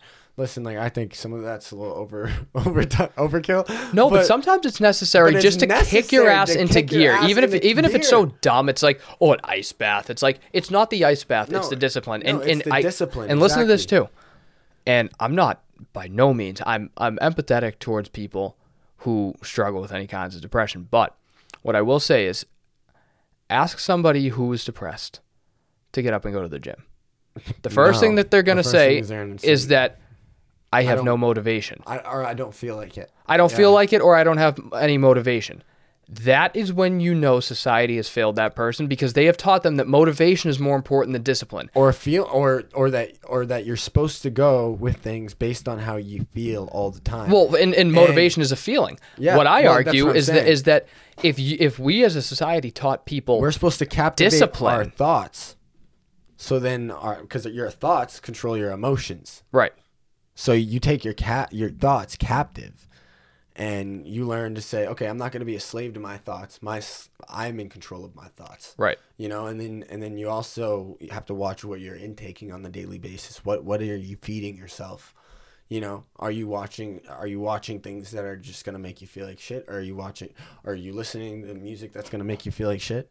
Right. Like all these things affect you. We're like sponges, and we just pick up our surroundings and what we put in front of our face. So it's like, have the respect to fill yourself with knowledge, to learn things, to explore things. Idle hands are devil's advocate. You will always be depressed and stuff when your hands are idle, and then you grow into a space where you're complacent with being unhappy. Right. You're miserable, dude. Because complacency is not a bad thing if it's complacent, because some people are perfectly fine with being at a certain spot in their life. Like there are some people, and I made a video about this because, there's a nuance to this. There are some people who are truly okay with being at, say $100,000 a year. Like that's their goal. They want to hit that, and they're completely okay with staying there. Mm-hmm. And that's a goal. That's a goal for them, right? That's a fiscal goal, but call it just a capped goal. Mm. I made a video. I don't know if you saw it. It was about creating like not unattainable goals. I forget how I worded it. But it was create goals that essentially have no end, right? So so more like missions. Yeah. And this is something that I'm planning on asking you. What's one of yours? But I think, take for instance a real estate business, an investing business. If I want to hit, if I'm like working day in and day out to hit $1 million a year, and I hit that $1 million a year, where do I go from there? Now, number one, I can keep going, right? I could create a new goal for myself. But if I was focusing so much on that $1 million a year, I took myself away from the light at the end of the tunnel. I shined a light much closer than it should have been. And so I hit that point, and there's nowhere else to go. For a lot of people, I think they hit a certain point and they weren't complacent individuals, but it's because they set a goal that would put themselves in a complacency situation. So my philosophy has always been to create, I cannot remember how I worded it in the video, but it's essentially goals that you can never actually, immeasurable goals. That's my philosophy. Funny story. Yeah. Immeasurable goals. So funny like little thing about that is I watched this thing, right? It was an Oscar speech done by Matthew McConaughey, and I Yep. love Matthew McConaughey. And he said, somebody asked me 10 years ago, or somebody asked me 30 years ago, what does success look like to you, and what kind of man, and what kind of person do you want to be? And he said, well, who's your biggest role model was the question. And he said, that's hard. He said, I'd have to say me in 10 years. And then that same person came back to him 10 years later and asked him, and he said, so are you your biggest role model? Congrats, blah, blah, blah. And he said, oh, no. 10 years. It has to be 10 more years. Yeah. And he just kept adding 10 years on it Yeah. until finally he said, I don't think I'll ever be my role model, but at least I'll always have something to chase after. That's perfectly put to captivate exactly the message I was trying to get across, right? It's like the companies with the missions, because an immeasurable goal is essentially a mission, right? Mm-hmm. It's like, because you can even measure ridiculous numbers. Yeah. So it has to be a mission. It has to be something you just where have to have some sort of layout. And even if you're something falling short, bro, and even if it's unattainable, you're going to pass way further than the kid that's goal was to lift even lifting weights, right? Right. If some kid's trying to deadlift 700 pounds or 800 pounds versus different show. There's a show basically where the kid's father is the strongest man on the planet, and everyone in the show is trying to be the strongest man. And then his son, the son of the strongest man, he ends up being a prodigy because his vendetta is because his dad killed his mom, so his vendetta is against his father. Long story short, they said, why are you so great at fighting? Why are you this? Why are you that? Because I know that you want to be the strongest man like me. And he said, no, I don't want to be the strongest man. See, you and me have very different intentions. He said, I just want to be stronger than my father. And he said, and he just happens to be the strongest man in the world. Damn. So it was completely different because everyone else was fighting to be the strongest man. And Baki is the person's name in it, is going way further than all of them and is way more powerful than all of them and growing and everything and becoming way more skilled than all of them and way more powerful in such a short period of time. They're like, how is he doing this? And it's because his intention and his heart behind it was way different than theirs. Theirs was literally ego and trying to be the strongest man. He said, if my dad was as strong as a grasshopper, I would have no problem if I was able to beat him. Yeah. I would stay scrawny, you know what I'm saying? He's like, I wouldn't care. He was like, but he just happens to be the strongest man in the world. Right. So therefore I must be stronger than him. Yeah. I love it. You know what I mean? The idea of creating that as your number one goal means that there is no risk of complacency or satisfaction. That's number one. Mm-hmm. And that kills people. So there's no risk for complacency. You never actually hit a goal, right? Mm-hmm. So if your goal is to just provide the best service possible or best product possible at an affordable price, a very simple mission. But you can feel confident that each and every day you're reaching that goal, but there is no end to the goal. Right, because it's like, okay, then there's the next client. So it starts over again, and it starts over again, and it starts over again. So the idea is that it's what keeps you going every day. Yep. And so that's really, and so I ask you, what's your immeasurable goal?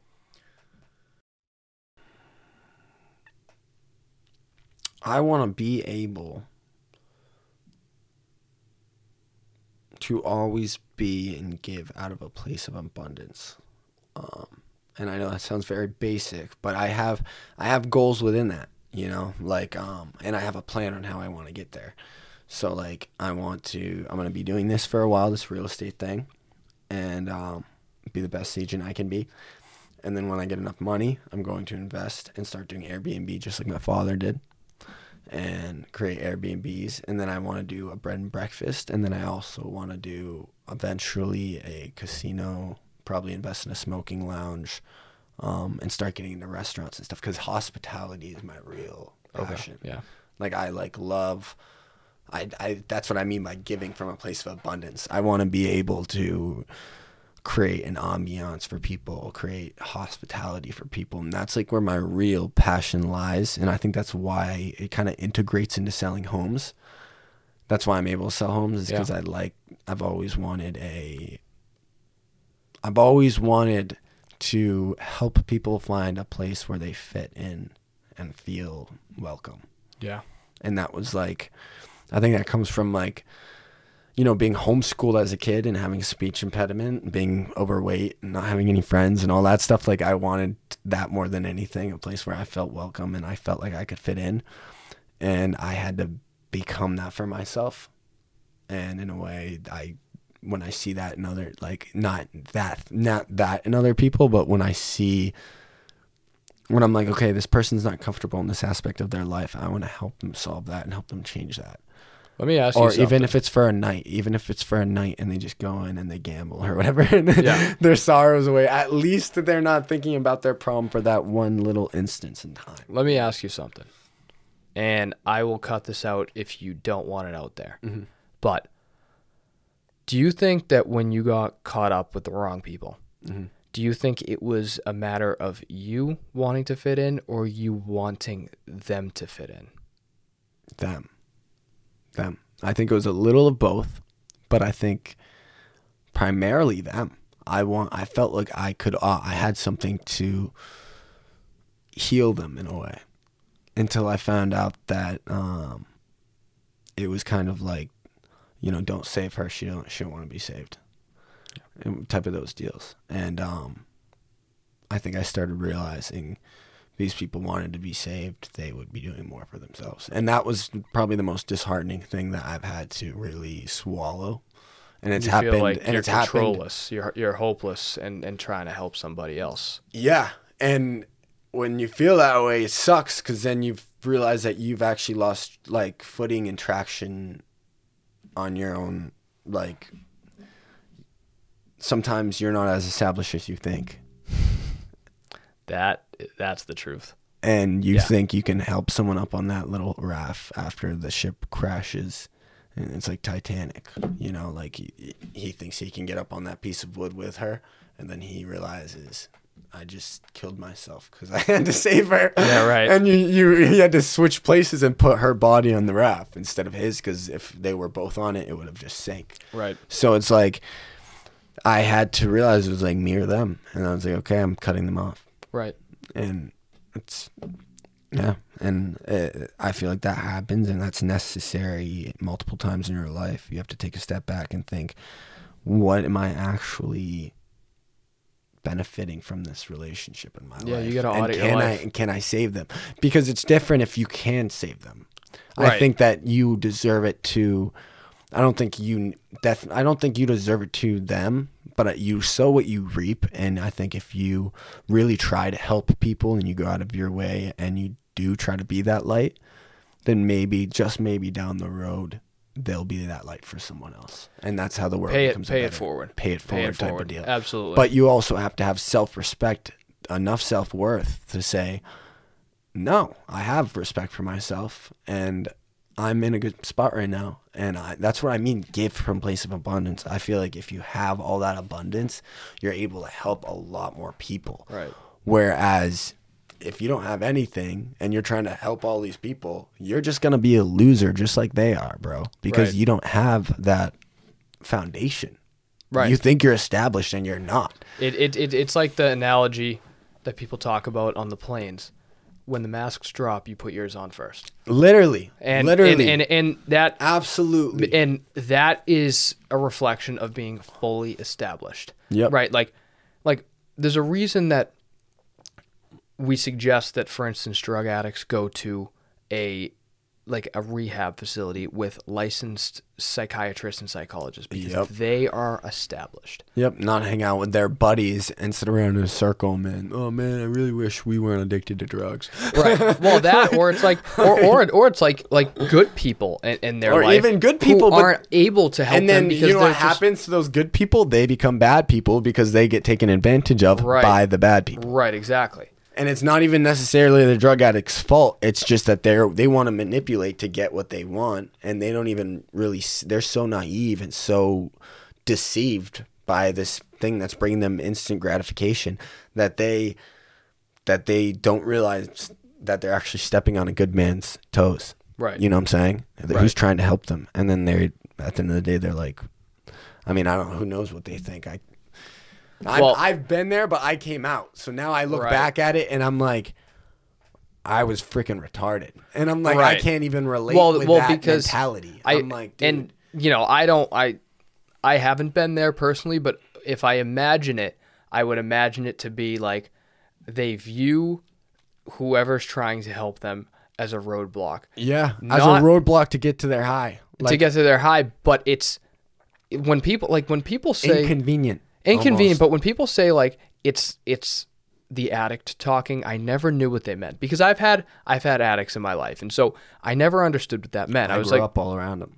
And My dad ran basically a rehab center. right, yeah. And if you want to talk about that, I'd love for you to talk about it in a minute. But,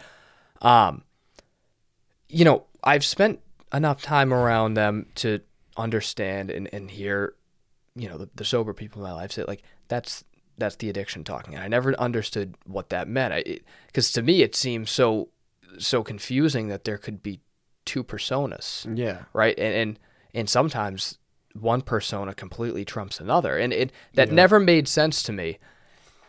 And then you start to realize, like, listen, you only realize it when you try to help the person. And you realize that, okay, I know this person enough to know that themselves sober is they're not like this, and they're not treating me the way that they're treating me now. And you can see the distinct difference between when you can the see two. the distinctions, you can give them a little bit more grace.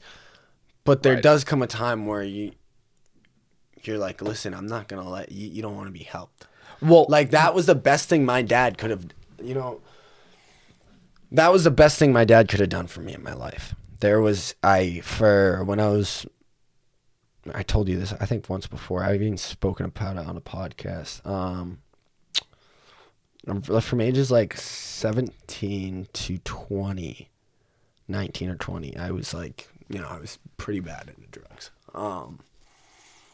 And I'm 23 now, so that gives you a little, you know, thing. little timeline. Yeah. So when I think I was 19. Yeah, I was 19 because I got married at 20. So when I was 19, it was from like 16 to 19, maybe even 15. I was like bad into drugs, man, and everything became a manipulation tactic to get what I wanted.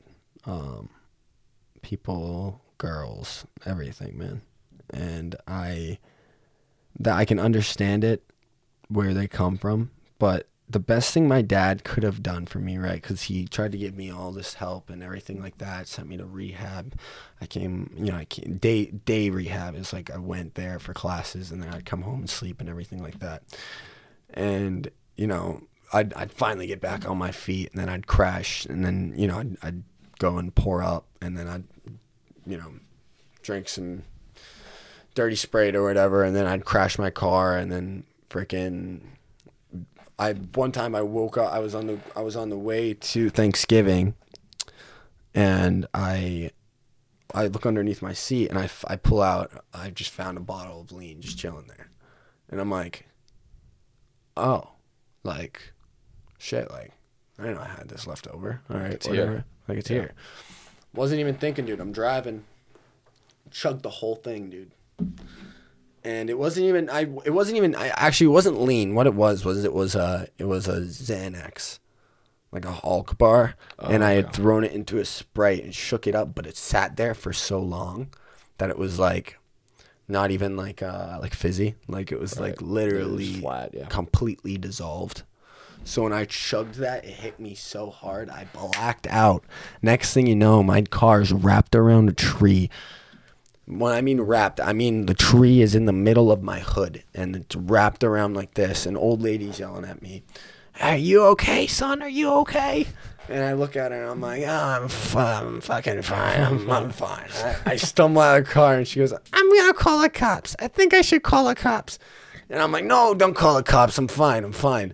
And I turn around and look, and my car is literally bent around this tree of the hood. And I look back, and I like chuckled to myself. I'm like, I was like, wow, that shit's fucked.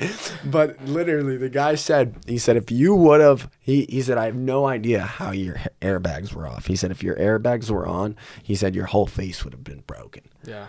Like literally, like your whole, like your nose, everything, like your face would have broke, dude. Like, and he was like, because I didn't have my seatbelt on or anything. And I didn't get ejected. That, bro, it was like God was literally on that whole entire thing, like just holding me. Like, I don't even know how I made it out. But they were like, dude, if he wasn't this, like, loose and, like, I don't know. Like, and then they're looking at my eyes and stuff. And my dad goes, he looks at me. No, he was on the phone. Apparently, I was calling my dad and I was talking to him because I was on the way to Thanksgiving.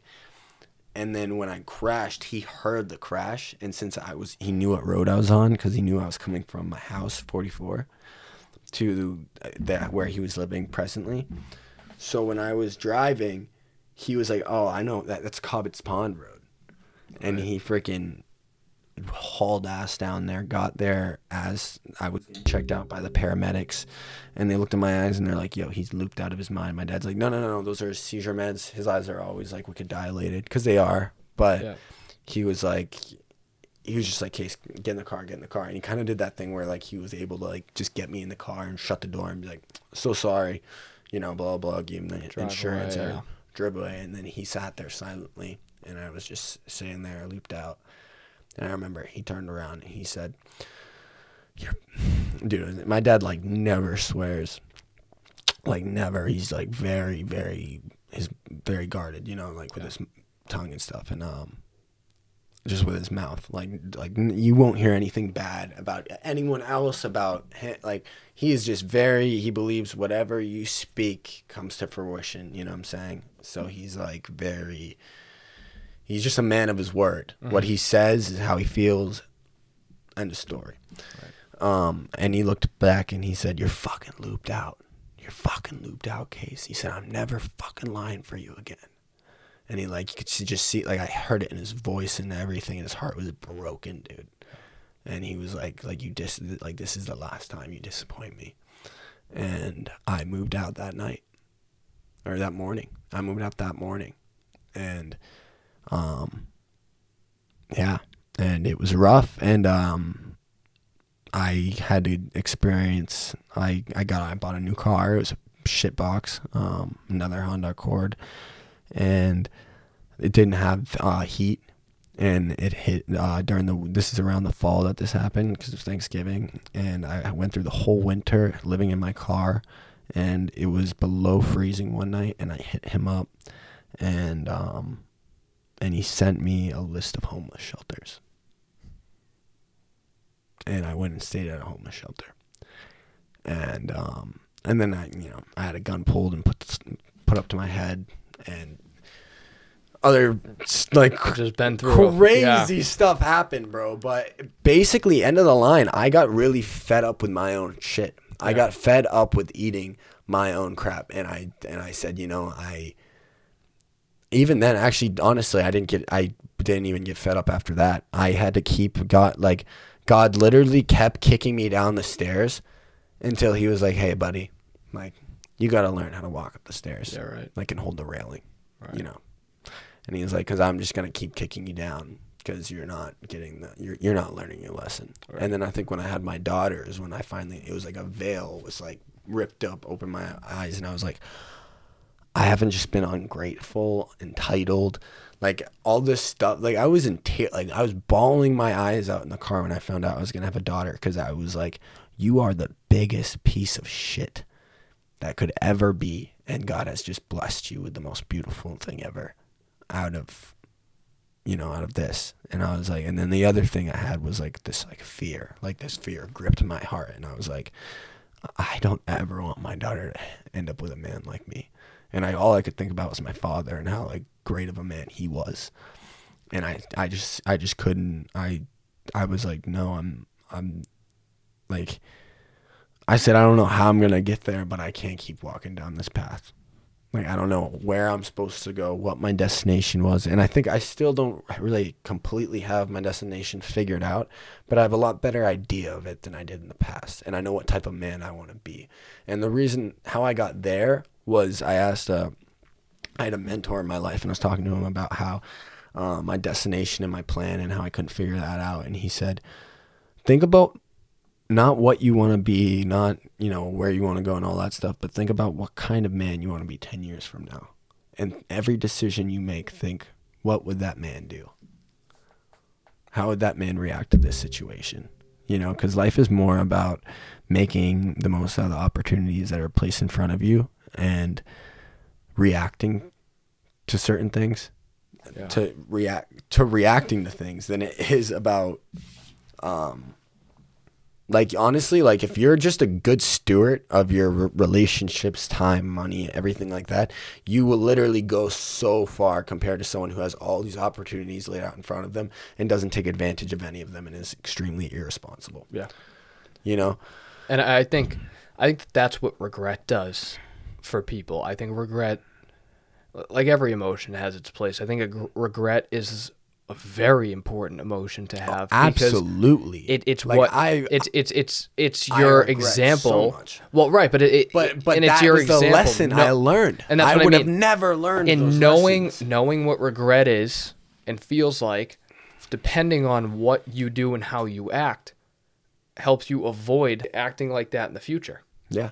No, and that's what happened. And even times in my life, since then, I've stumbled and I've gone through some really personal, messy stuff, and I haven't slipped back to the depths I was at before because I remember the pain I was in and I look at certain things and I say that's not the solution to my problem. Right. Mike made me feel good in the moment, but that's not the solution. I've been down that path. I've been down that road. I've done every single drug underneath the sun, besides heroin and meth. Good for you. I'm glad. Yeah. And I've learned that those aren't the answers, and that they'll never be the answer. Right. And I've also hung out with people that do that kind of stuff, and I've seen that those aren't the type of people I want to be. Right. Those aren't the type of people I want to be around, and those aren't the type of people that I want to be like. Right. So frankly, why put yourself in that? Like I said before, you're a product of your environment. Why put yourself in an environment? And I think it's extremely, extremely important for a person to constantly analyze and check themselves for what environment they're placing themselves in, because it's very easy to slip into different environments and let yourself go complacent. So you have to take a step back every once in a while and reanalyze your life and your situation and say, why are certain things happening and playing out the way that they are? And is there anything I can do to change things? Is there any distractions I can cut off that I've, vines that I've let grow in the rose garden that need to be plucked? It's like the garden of your mind, man. Yeah. Your mind that's why they use that metaphor so much, the garden of your mind. Your mind is a garden, man. And things will grow in that garden no matter what you do. Yeah, good or bad. Good or bad. But it's about finding what's good and finding what's bad and removing the bad. And you have to constantly maintain it, like your body, like anything else. It's not something that you can say, I learned these life lessons and now I'm in a much better spot and I'll never make that mistake again. It's like, no, like, you're that type of person. You're wired a certain way. You're probably going to be put and tested in certain situations where you're tempted to make those same mistakes, because God wants to test you and see, is he strong enough now? Right. Did he truly make it past? Did he truly get the lesson? Did he truly get the point? Or was he just listening to me when he was at his worst? Is he going to serve me on the mountaintop when he's in victory and I've given him this favor and blessed him? You know, is he going to listen to me then? Or is he just going to listen to me and use me as a vending machine and call out to me, oh, God, blah, blah, blah. You know, my life sucks right now. Please change it. It's like, no, like, God, you take Mike Tyson said this, and I loved it. He said, you take the one that brought you to the dance home. Yeah. You know?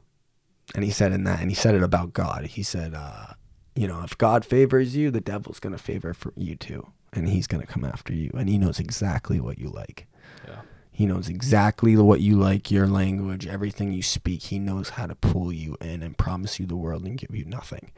And at the end of the day, God's just going to be straightforward with you. And it's like, he's like, listen, knocking on the door. And he's saying, like, you're like, you going to let me in? Are you going to, are you going to, if I help you out now, are you going to repay the favor later on and give me the glory? Or are you going to, are you going to forget about me? Right. Basically be like, oh yeah, I'm on top now. Well, and deuces. Well, the thing is, like, it's we don't give enough respect to the idea that good is challenging, bad is easy. Yeah. And it is. That's so true. And we've demonized in society. We've demonized challenges. And, thank you. And as we demonize challenge, we incentivize easy. We incentivize simplicity. Everything needs to be easy. And when things are easy, and everything. What is easy similar to? There's to me, there's not a. I don't want to get off on a tangent here too, but I will say that there is absolutely a more satanic vibe in our society now than there was 50 years ago. Dude, did you see Doja Cat? Yeah, Sam Smith. You see, dude, all Hollywood of them. General, Megan Fox, MGK. Dude, Hollywood is tapped, bro. Yeah, it's tapped. But like, absolutely, bro. It's all satanic BS. They want to literally degrade our worth to essentially not, like, great men aren't being built these days. They're not. Boys are just like, what was that quote that was really good? It said, it's easier to raise up good men than it is it's easier to raise up good boys than it is to repair broken men. Yeah. And that's what I truly believe, and I think our youth is being so deceived into believing that it's they're chasing the happy hole. It's all about being happy and all about what makes you feel good and everything like that. It's like, no, bro. You know what's ironic to chasing happiness is that it gets you further away from it. Yeah. Because happiness is not to be chased. It's to be earned. It's to be earned, and it's literally a feeling. Like you can never always be happy. If you were always happy, there would be like, if it's always light and you don't know darkness, like, there has to be darkness for there to be light. Life is yin yang. Literally, you have to experience sadness so you can experience happiness. You have to experience hardship so you can experience growth. You have to. There's a reason why when you get slapped across the face, you know it hurts, and you get mad. It's because most of the time you don't hurt. Yeah. The only reason you know it hurts is because you don't hurt. No, exactly. So it's like, and most of the time life does give you hardships and stuff. And if you're constantly just numbing yourself, you're going to keep facing that same problem until you can understand, okay, wait, I need to learn something from this. I keep facing the same problem. So what am I doing wrong in this equation? Time for me to blow off some steam. Little story from this morning. Yes. Because I've been holding it in. Holding it in. So, dude, I wake up this morning and I have, like, just a Facebook notification. I've been joining a bunch of the local like residence groups, whatever. And some woman or man, I don't know, anonymous poster, but she was. We don't know these days. Yeah, we don't know. It was an anonymous post, but I'm assuming it was a mother because mothers are more nurturing usually. So, anonymous post puts on this big paragraph about a Salem elementary school and how her kid came back from school yesterday, so hot, exhausted from the heat, and asking for people to cancel school. She wanted he wanted everybody to cancel school for this child because this child is supposedly gonna die, I guess, in this school from 90 degrees. And that was just an example today of a parent who is completely ruining their child's future well-being by allowing this child to learn that a challenge and a hardship is to be met with surrender and retreat is no, a and I horrible see that, path. and that's a lot of the problem I had. My past relationships and stuff is I think a lot of people see, and from the way that they've been parented growing up, they believe that enabling your child and letting them not feel pain is good for them. And that's why I said it was so important for me. That changed my life when my dad kicked me out and made me taste the pain and the karma that I had built up. And he said, "All right, son, you want to keep dragging dirt in when you come in the house? Eat it. Mm-hmm. Eat it for one night and eat it for a few months until you get sick of the taste of dirt in your mouth, and you say, no, I'm not gonna." There's a story about the prodigal son or whatever in the Bible, and it basically says like this son was like I forget why he left home, but he came to the realization he was the son of a prince or something, or son of a king, so he was a prince. And I think I don't think he was the oldest. But the other son literally stayed by his father and served him all of these days and was great, right? And the other one was like jealous basically of his brother and left home and all this stuff. And he ended up sleeping with the cows, like in the pigs, and being a slave and to this other person. And he thought to himself, the slaves in my father's house get treated better than this. Right. The slaves in my so he swallowed his pride and he went home. But that's kind of like the thing of like life is like you're gonna keep eating your karma until you get sick of it, and you put down your foot and you say, no, I'm not gonna sell myself short. I'm gonna be better than this. And for me, it was like I never could come to the spot of having. I think now I have a lot of self-worth, but I think back then I couldn't come to the part of having the self-worth to do that. When I really got given purpose was when I had my daughter, and I said, it doesn't matter how I feel about myself. If I think I'm a piece of shit, I'm not going to have her eat my brokenness. Yeah. I'm not going to have her eat my bad decisions and my karma. I have to change as a man, not because, for me. I have to change as a man for her. Right. So no matter how I feel about myself, I have to do what's best for me because it's going to be what's best for her. Yeah. I'll give you one more example and then we'll move on. Bill Burr, the comedian, right? Yeah. I love him. He's so funny. So Bill Burr says it best, because I love comedians when they, especially Bill Burr, he makes awesome points. Super direct. He's super direct, dude. He's hilarious. And honest, but the points that he makes are legitimately so down the middle, perfect. And one of the things that he said, he's like, when I had a daughter, he's like, I was worried and still am. He's like, he was making a joke. He's like, my daughter has yet to meet me. He's like, she's just met the me that's like, oh, hey, how you doing? Oh, daddy almost snapped there. You know what I mean? And so he's like, but he always says, he's like, God, who are you parents to just get these innocent little children and start downloading all your stupid bullshit into their hard drive? And it's such a funny way to put it, but dude, it's so real. It's like, this woman this morning, who are you to start downloading your laziness and your your pure your victim mentality is what it is. You're just downloading it into this poor kid's hard drive, and it's like, dude, I was outside working all day today in the heat. But I was working all day when I was younger. Yeah. I remember being under a crawl space of a lake house, putting up itchy insulation in 109 degrees. My sweat's dripping down my face. I'm 11 years old, and my dad had me do it because I was small enough to fit in the crawl space. And I'm like, Dad, can I come out yet?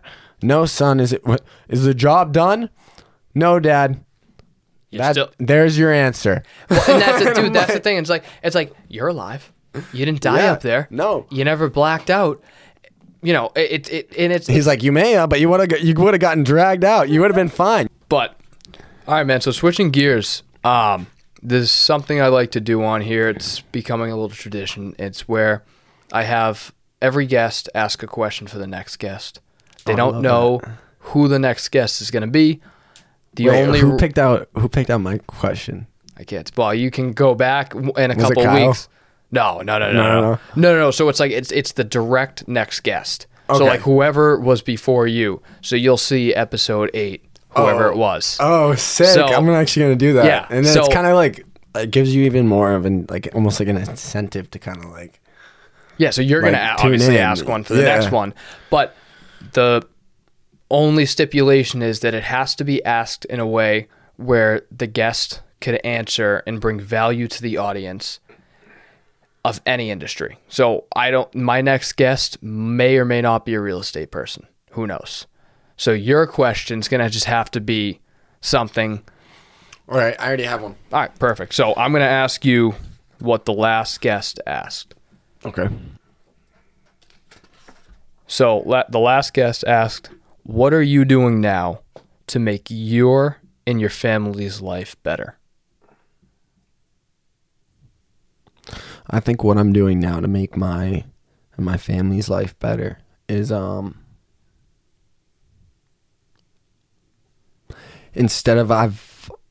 oftentimes in my life, and I think I went over this a little bit in this podcast, talking about giving from a place of abundance.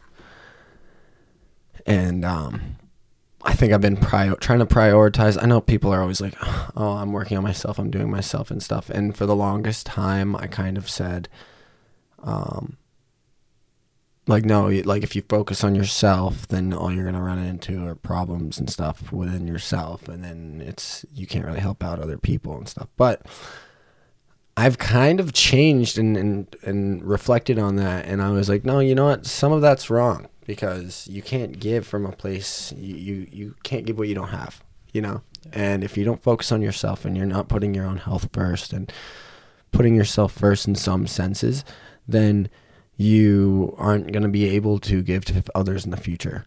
And I think this season of my life, I'm really taking a step back and looking at not just distractions and stuff, but where do I want to go? What do I want to do? And what is it going to take to get there? And this is a very crucial season for me because I have a lot more time on my hands and everything, and I have very minimum distractions. So any distractions I get added, I put them there. You know what I'm saying? Right. And I have to take responsibility for putting them there. Self-inflicted. I mean, before it was a thing where it was like, I was making the best out of something that had already happened, but now it's like I'm starting fresh. So I'm really trying to not let those those bad seeds in the garden of my mind. And I'm trying to say, okay, what are the good seeds? What are the bad? What are the ingredients that I'm putting in that aren't working out? And I'm trying the recipe and then saying, okay, no, let's do it this way this time. So it's really a season of discovery for me where I'm trying to focus on being the best version of myself I can be and knowing full well that it will affect the others around me, because I've seen, if there's one lesson I've learned throughout my life, it's that what you do affects others even if you don't want it to. Absolutely, yeah. It's just how life works. It's for every cause of action, there is a reaction, and I think if you're not doing what's best for yourself, then it's really hard to help others do what's best for them. And I learned that the hard way. And so I was trying to fix a lot of issues all at once without addressing my own. And I got caught up in my own issues, even, you know what I'm saying? and thinking I was going about it the right way. Oh, focus on others, give to others and stuff. But it's like, if you keep giving your gold away and you don't ever take a minute to reflect on it and bring it back to yourself and say, okay, like, this is what I have to offer. Is this going to be beneficial to this person in this time and season? If it's not, then you pull back a little bit and distance yourself a little bit. So similar to your point about thinking you're more established than you are. Yeah, very similar. And that's kind of like along the same lines of this lessons I've been learning. And if there's anything as it's been really loud and clear in the season, it's like, case focus on time to, step back and really take a look. I think every chapter of your life, you have to, like I said, take a step back, look at it, really look at it for what it is and not how you feel about it, and say, okay, have I fallen into complacency? Have I done this? Have I, have I not been hitting legs lately? Like stupid stuff like that. Right even. Yeah. What is lacking, and what do I need to increase, and what do I need to, what can I, spend less focus on, because that's sufficient, and move towards the things that I need to increase and that need more attention. So I'm really just, I guess you could say, reassessing but being very firm and stern with myself and saying, no, case, like if it's not creating good fruit, then walk away, and I'm looking at things a lot more cutthroat, and I'm not really giving myself any space for failure. And it also, I think you have to determine what success looks for, and what success looks like, and what success means to you, because success can be different to everyone, their version or definition of success. And I've been learning more and more what success means to me, and how I need to implement what I need to implement in my life to get what I want. And I've been doing that and trying to cut down distractions and everything like that. But I think it's really important for everyone in their life, especially when they're opening a new chapter or a new opportunity and it's at their doorstep, to look back in the rear view, because it's like, some people say, if you look in the rear view for so long, you won't be able to see what's ahead of you. I think the rear view tells you exactly what's ahead of you. So it's a little bit different. Yeah, I think there's a rear view on the rear view, pointing the other way. Yeah, literally. So it's like, and yeah, because it's, the skeletons in your closet are going to be there your whole life if you don't go bury them in the backyard. And just, that sounds dark, but no, but it has to be. You got to handle your business. You got to handle your business, and you got to rise up and be able to be honest with yourself. And it sucks being honest with yourself, especially because, especially when you run half the race and you realize you're going the wrong way. Right. But I think it's crucial, and I think that's what needs to be happening for growth. And I wouldn't be learning how to set healthy boundaries with myself, and I wouldn't be discovering myself, more and more, and understanding myself more, and why I do things the way I do them, and where my head's at, if I didn't take time to reflect on my past and where I came from and how far I've come.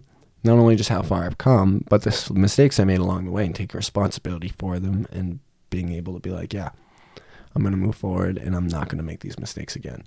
But that might not work for everyone. I had to figure that out, that way of thinking out for myself. Okay, this works best for you, Case. Because some people look at the mistakes and they're like, this person. I tend to be someone who takes more responsibility than I shouldn't. Usually. Well, there's a reason why those people who say this person, that person, don't grow. There is an objective way to go about growth. So it is taking an audit of your life, and that's what you're doing right now. Yeah, literally an audit. So it's like, I might not be, I'm generally the person that smashes my head against the wall until it breaks or I break. And that's kind of how I've always gone about my life. My older brother, I look up to him so much. He's smarter. He can learn from other people's mistakes and be like, nope, not going to do that and go this way. Yeah. I'm not like that. I run right into the fire until I'm like, oh, this burns. You know what I'm saying? Yeah. but that's always how I've been, and I don't necessarily think it's wrong. I just think because I've learned a ton of lessons. I wouldn't be nearly as good with people as I am if I didn't, do that. People's of all sorts of demographics and everything like that. I wouldn't be as, because I was really sheltered when I was younger, and then it was like I completely broke out of that, and I got hit hard. Like I didn't know how to handle any of it, like popularity, attention, nothing. So like being hit with that, and then coming full circle and realizing, being people person wasn't even the best. Like not even you could still get burnt as a people person. Like you always think the grass is greener on the other side, and then you get there and you're like, shit, like this grass is green, but I gotta cut it every single day. My dirt yard, I didn't need to touch. You know what I'm saying? Right. Well, it's similar. Like you just mentioned your brother too. Like it aligns with your personality very well. The fact that your brother, and I don't know him personally, is able to look at somebody else's mistake and say, yeah, I'm okay with not knowing what that mistake feels like. You're an optimist. And an optimist is a type of person, know when to hold them, know when to fold them. An optimist never folds them, right? Mm-hmm. Because if you're going to fold them, typically it's the beginning of the hand. Yep. You could have some optimism that, they will fold 5 cards out, and you could win that round, but that's you're not learning from the mistakes of people who have had the similar hands to you. So it's that whole idea. And it's like there's a lot of benefits and a lot of there's strengths to that and there's weaknesses. For instance, strengths. I'm extremely resilient compared to him. Like, yeah, he'll do it for a while, but if it's not working, he's gonna walk away. Me, I will try to break my back to make it work, and if it doesn't work, I'll keep trying until I literally pass out. And then if it doesn't work, then I still keep trying. Yeah, then maybe you'll decide until finally it kicks me hard enough, and I say, okay, this isn't meant to be. Right. This is not meant. I'm forcing it. And I've learned that in my life too. When I'm forcing things, I tend to, and I've been a lot different in that aspect too in my life, is instead of forcing things so much, I remember Case, you're a lot more resilient than other people.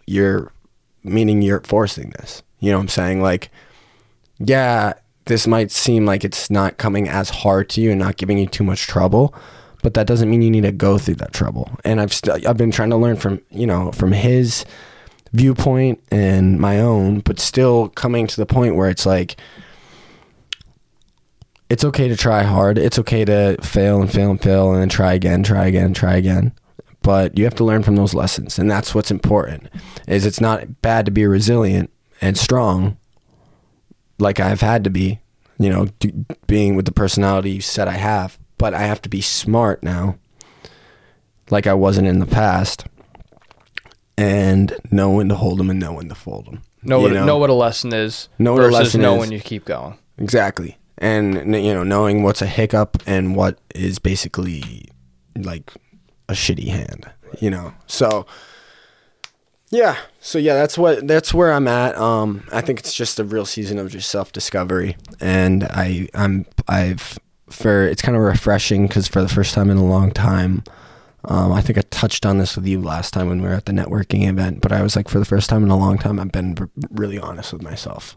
Yeah, and I needed to come to a point of saying, okay, this I'm starting to go down a road that I don't want to be on again. And I said, all right, like I didn't let myself get nearly as deep as I did before because I was just naive and dumb before. But now I had all of that wisdom that when I started to recognize the same type of routine thought patterns, like my thought patterns I was starting to think in the same way that I kind of used to. I was like, no. I hear more control. And even in your voice, I hear more control of your life, like control of your life and your temptations. And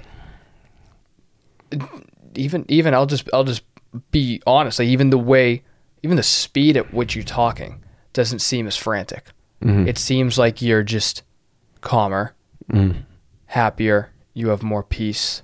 And I noticed that. I absolutely noticed that. And I think that is like, I can't put into words how happy I am to hear that from you, because, you know, Thank you, man. I know some of the stories you've told me, and, you know, you've shared some of them, which I can't explain my appreciation for, coming on here and sharing some of that vulnerability. You know, the whole goal of this is to bring value to people from all walks of life, and, you know, especially the younger, naive people. And I think that you and your story and where you're at today and where you were at only just a few years back, and just how you explain that process and really the things that you went through and the things that it took and the gratitude you have for the people around you. It's just, I know that people are going to listen to this, and I know that people, it's going to sit with people regardless of if they've ever struggled like you have or not.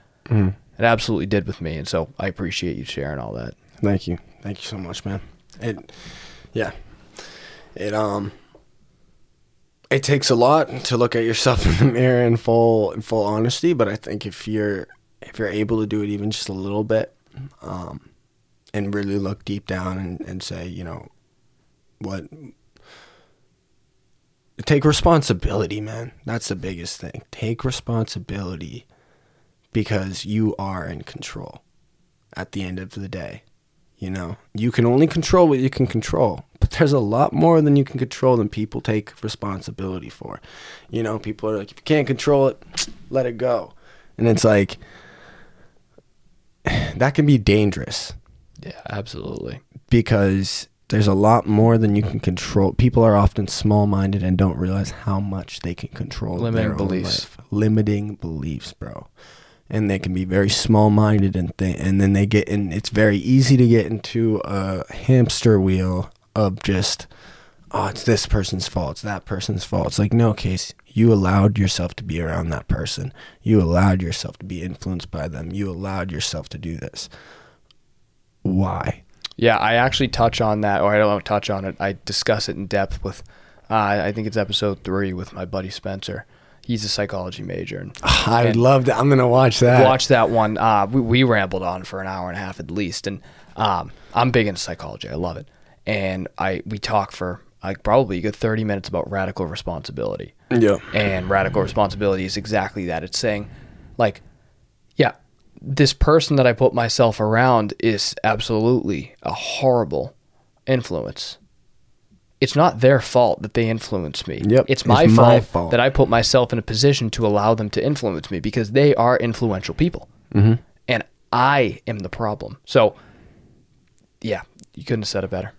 And giving a great example. What question do you have? So, my question is, what does success look like to you? And in what point in your life did you feel like you began to understand what that looked like for you? Did you begin to, what was the turning point, right, where you finally felt like you got traction and started going on the path towards success? And what was, and if you haven't reached it yet, then what does that, oh, I already said, what does that look like? But what does success look like? How, what was the second thing I said? So you said, what does success look like to you? And I summarized it. And when did you begin to understand what it meant? You mentioned something about like traction. Yeah. At what point did like you get traction and start to gain that momentum towards success? Yes. And at what point, and has that ever changed for you? Because I know multiple times in my life, my definition of what I thought was success has been shattered and then remade multiple times. And I don't think I'm 100% even there yet, but I think you rediscover your own success multiple times. And that goes back to what Matthew McConaughey was saying about like being your role model 10 years from now and 10 years from now and 10 years from now. You know, it's a growth mindset. Yep. And yeah. I mean, I don't even know exactly what success looks like for me. I just know the type of man I want to be, and that was my answer to that, you know. Yeah. Is you know, what would I do? What would I do? What would me 10 years from now do? You know, the man I want to be. What would he do in every single scenario I face? And I love that you incorporate your daughter in that too. I think, like when you mention, you know, one of the pivoting moments for you was to change who you were, not even for your daughter, which it was, but not even the cliche, oh, I did it for my daughter. I did it because evidently what you are is what your daughter will attract as a man. No, I know that. And so you hit the nail on the head with that. I was like, that was what hurt me so bad, is because I had such a good father, and then I looked at myself and I was like, it wasn't even that I was a piece of shit or I don't want her to deal with me. It's like, I know that the man I am and how I even treat my wife and how I treat just people in my life, dude, that type of person is the man that my daughter is going to want, is someone like me, someone like her dad. And that's literally human psychology. So it's like the first relationship she's going to see between a man and a woman is her mom and her dad. And if love looks broken, if brokenness is what we call love, yelling at each other, doing all this, you know what I'm saying? Even stuff like that. Like, if that's what we call love, then that's what she's going to think love is, and that's what she's going to accept. And that broke my heart, the fact. And like, after that, like, even the little things, dude, like arguing with her mother, like everything like that, I was like, no, like, I can't do it. And I mean, I guess you could say I got distant, but like that was me trying to restrain myself and make sure that I was always stoic around my daughter, you know, because I've only ever shouted back at people like twice when that happened. When you know, there were only like 2 times in my life that I yelled at her mother, and both times my heart broke, because the minute I yelled at her, I realized what happened, like what I just did, and I looked at my daughter and I was like, if she ever remembers this, I will not forget this day. And that's when I started just walking out of the house, and you know, she'd get mad and I would say, you know, you can talk to me how you want to talk to me, but I'm gonna walk now. I like that though. But yeah, and that's what another thing for men, I think being stoic is extremely important, and I don't think I think everyone's so caught up in emotions and you know, they want guys to lash out and everything like that, and Andrew Tate is getting so much like freaking hate for telling people to control themselves. Very simple simple things, like simple things like, hey, have some self-control in life, you know, that's not bad for you. And it's like, oh, he wants us to bottle up our emotions. This is how serial killers are made. It's like no, opposite. No. He just doesn't want you to lash out and don't control their emotions and don't show restraint and don't exercise restraint is when serial killers are made. Yeah, Jordan Peterson says it best. He said, you should be capable of pure violence, but know how to harness it. There is zero. There's no. What's the word he used? I think I've heard this. There's like zero respect to a man who is incapable of violence, but a man who is dangerous and can restrain himself is one of the most powerful, fearsome people. Yes, but he uses the word, I believe it's morality. There's no morality in being incapable of violence. Yep. It doesn't even matter how dangerous you can be if you can't restrain it. Like, martial arts is literally all about being in control of your opponent and being in control of your even yourself and your own strength. Like, if it doesn't matter how strong you are, I've seen the biggest guys get knocked out from like little guys, because those little guys were skilled and they knew how to control their bodies in a way where all they needed was one punch and that guy hit the ground because he was uncoordinated and just a big Mia had, Right. you know, who had all this strength and had no idea how to use it. Yeah. So it's like control is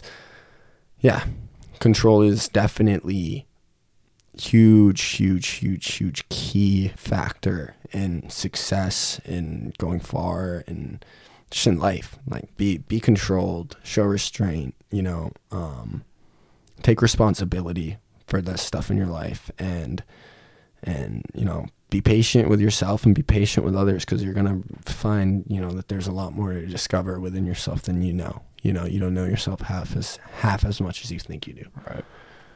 And I think life is all about discovering, you know, yourself in a way where you can learn to maneuver your weaknesses, increase them, and use your strengths to get ahead and really find out what success means to you, and how you're going to utilize the tools you have to grow, get better, and figure out who you are as a person and what your purpose is here. Because that's all everyone, I feel like, that's like everyone's main thing is like, what is my purpose? Right. You know, so it's like the question we all try and figure out. Yeah, exactly. But there's never really an answer. There really isn't. You need to create the purpose. You need to create the purpose, and that's I love that. That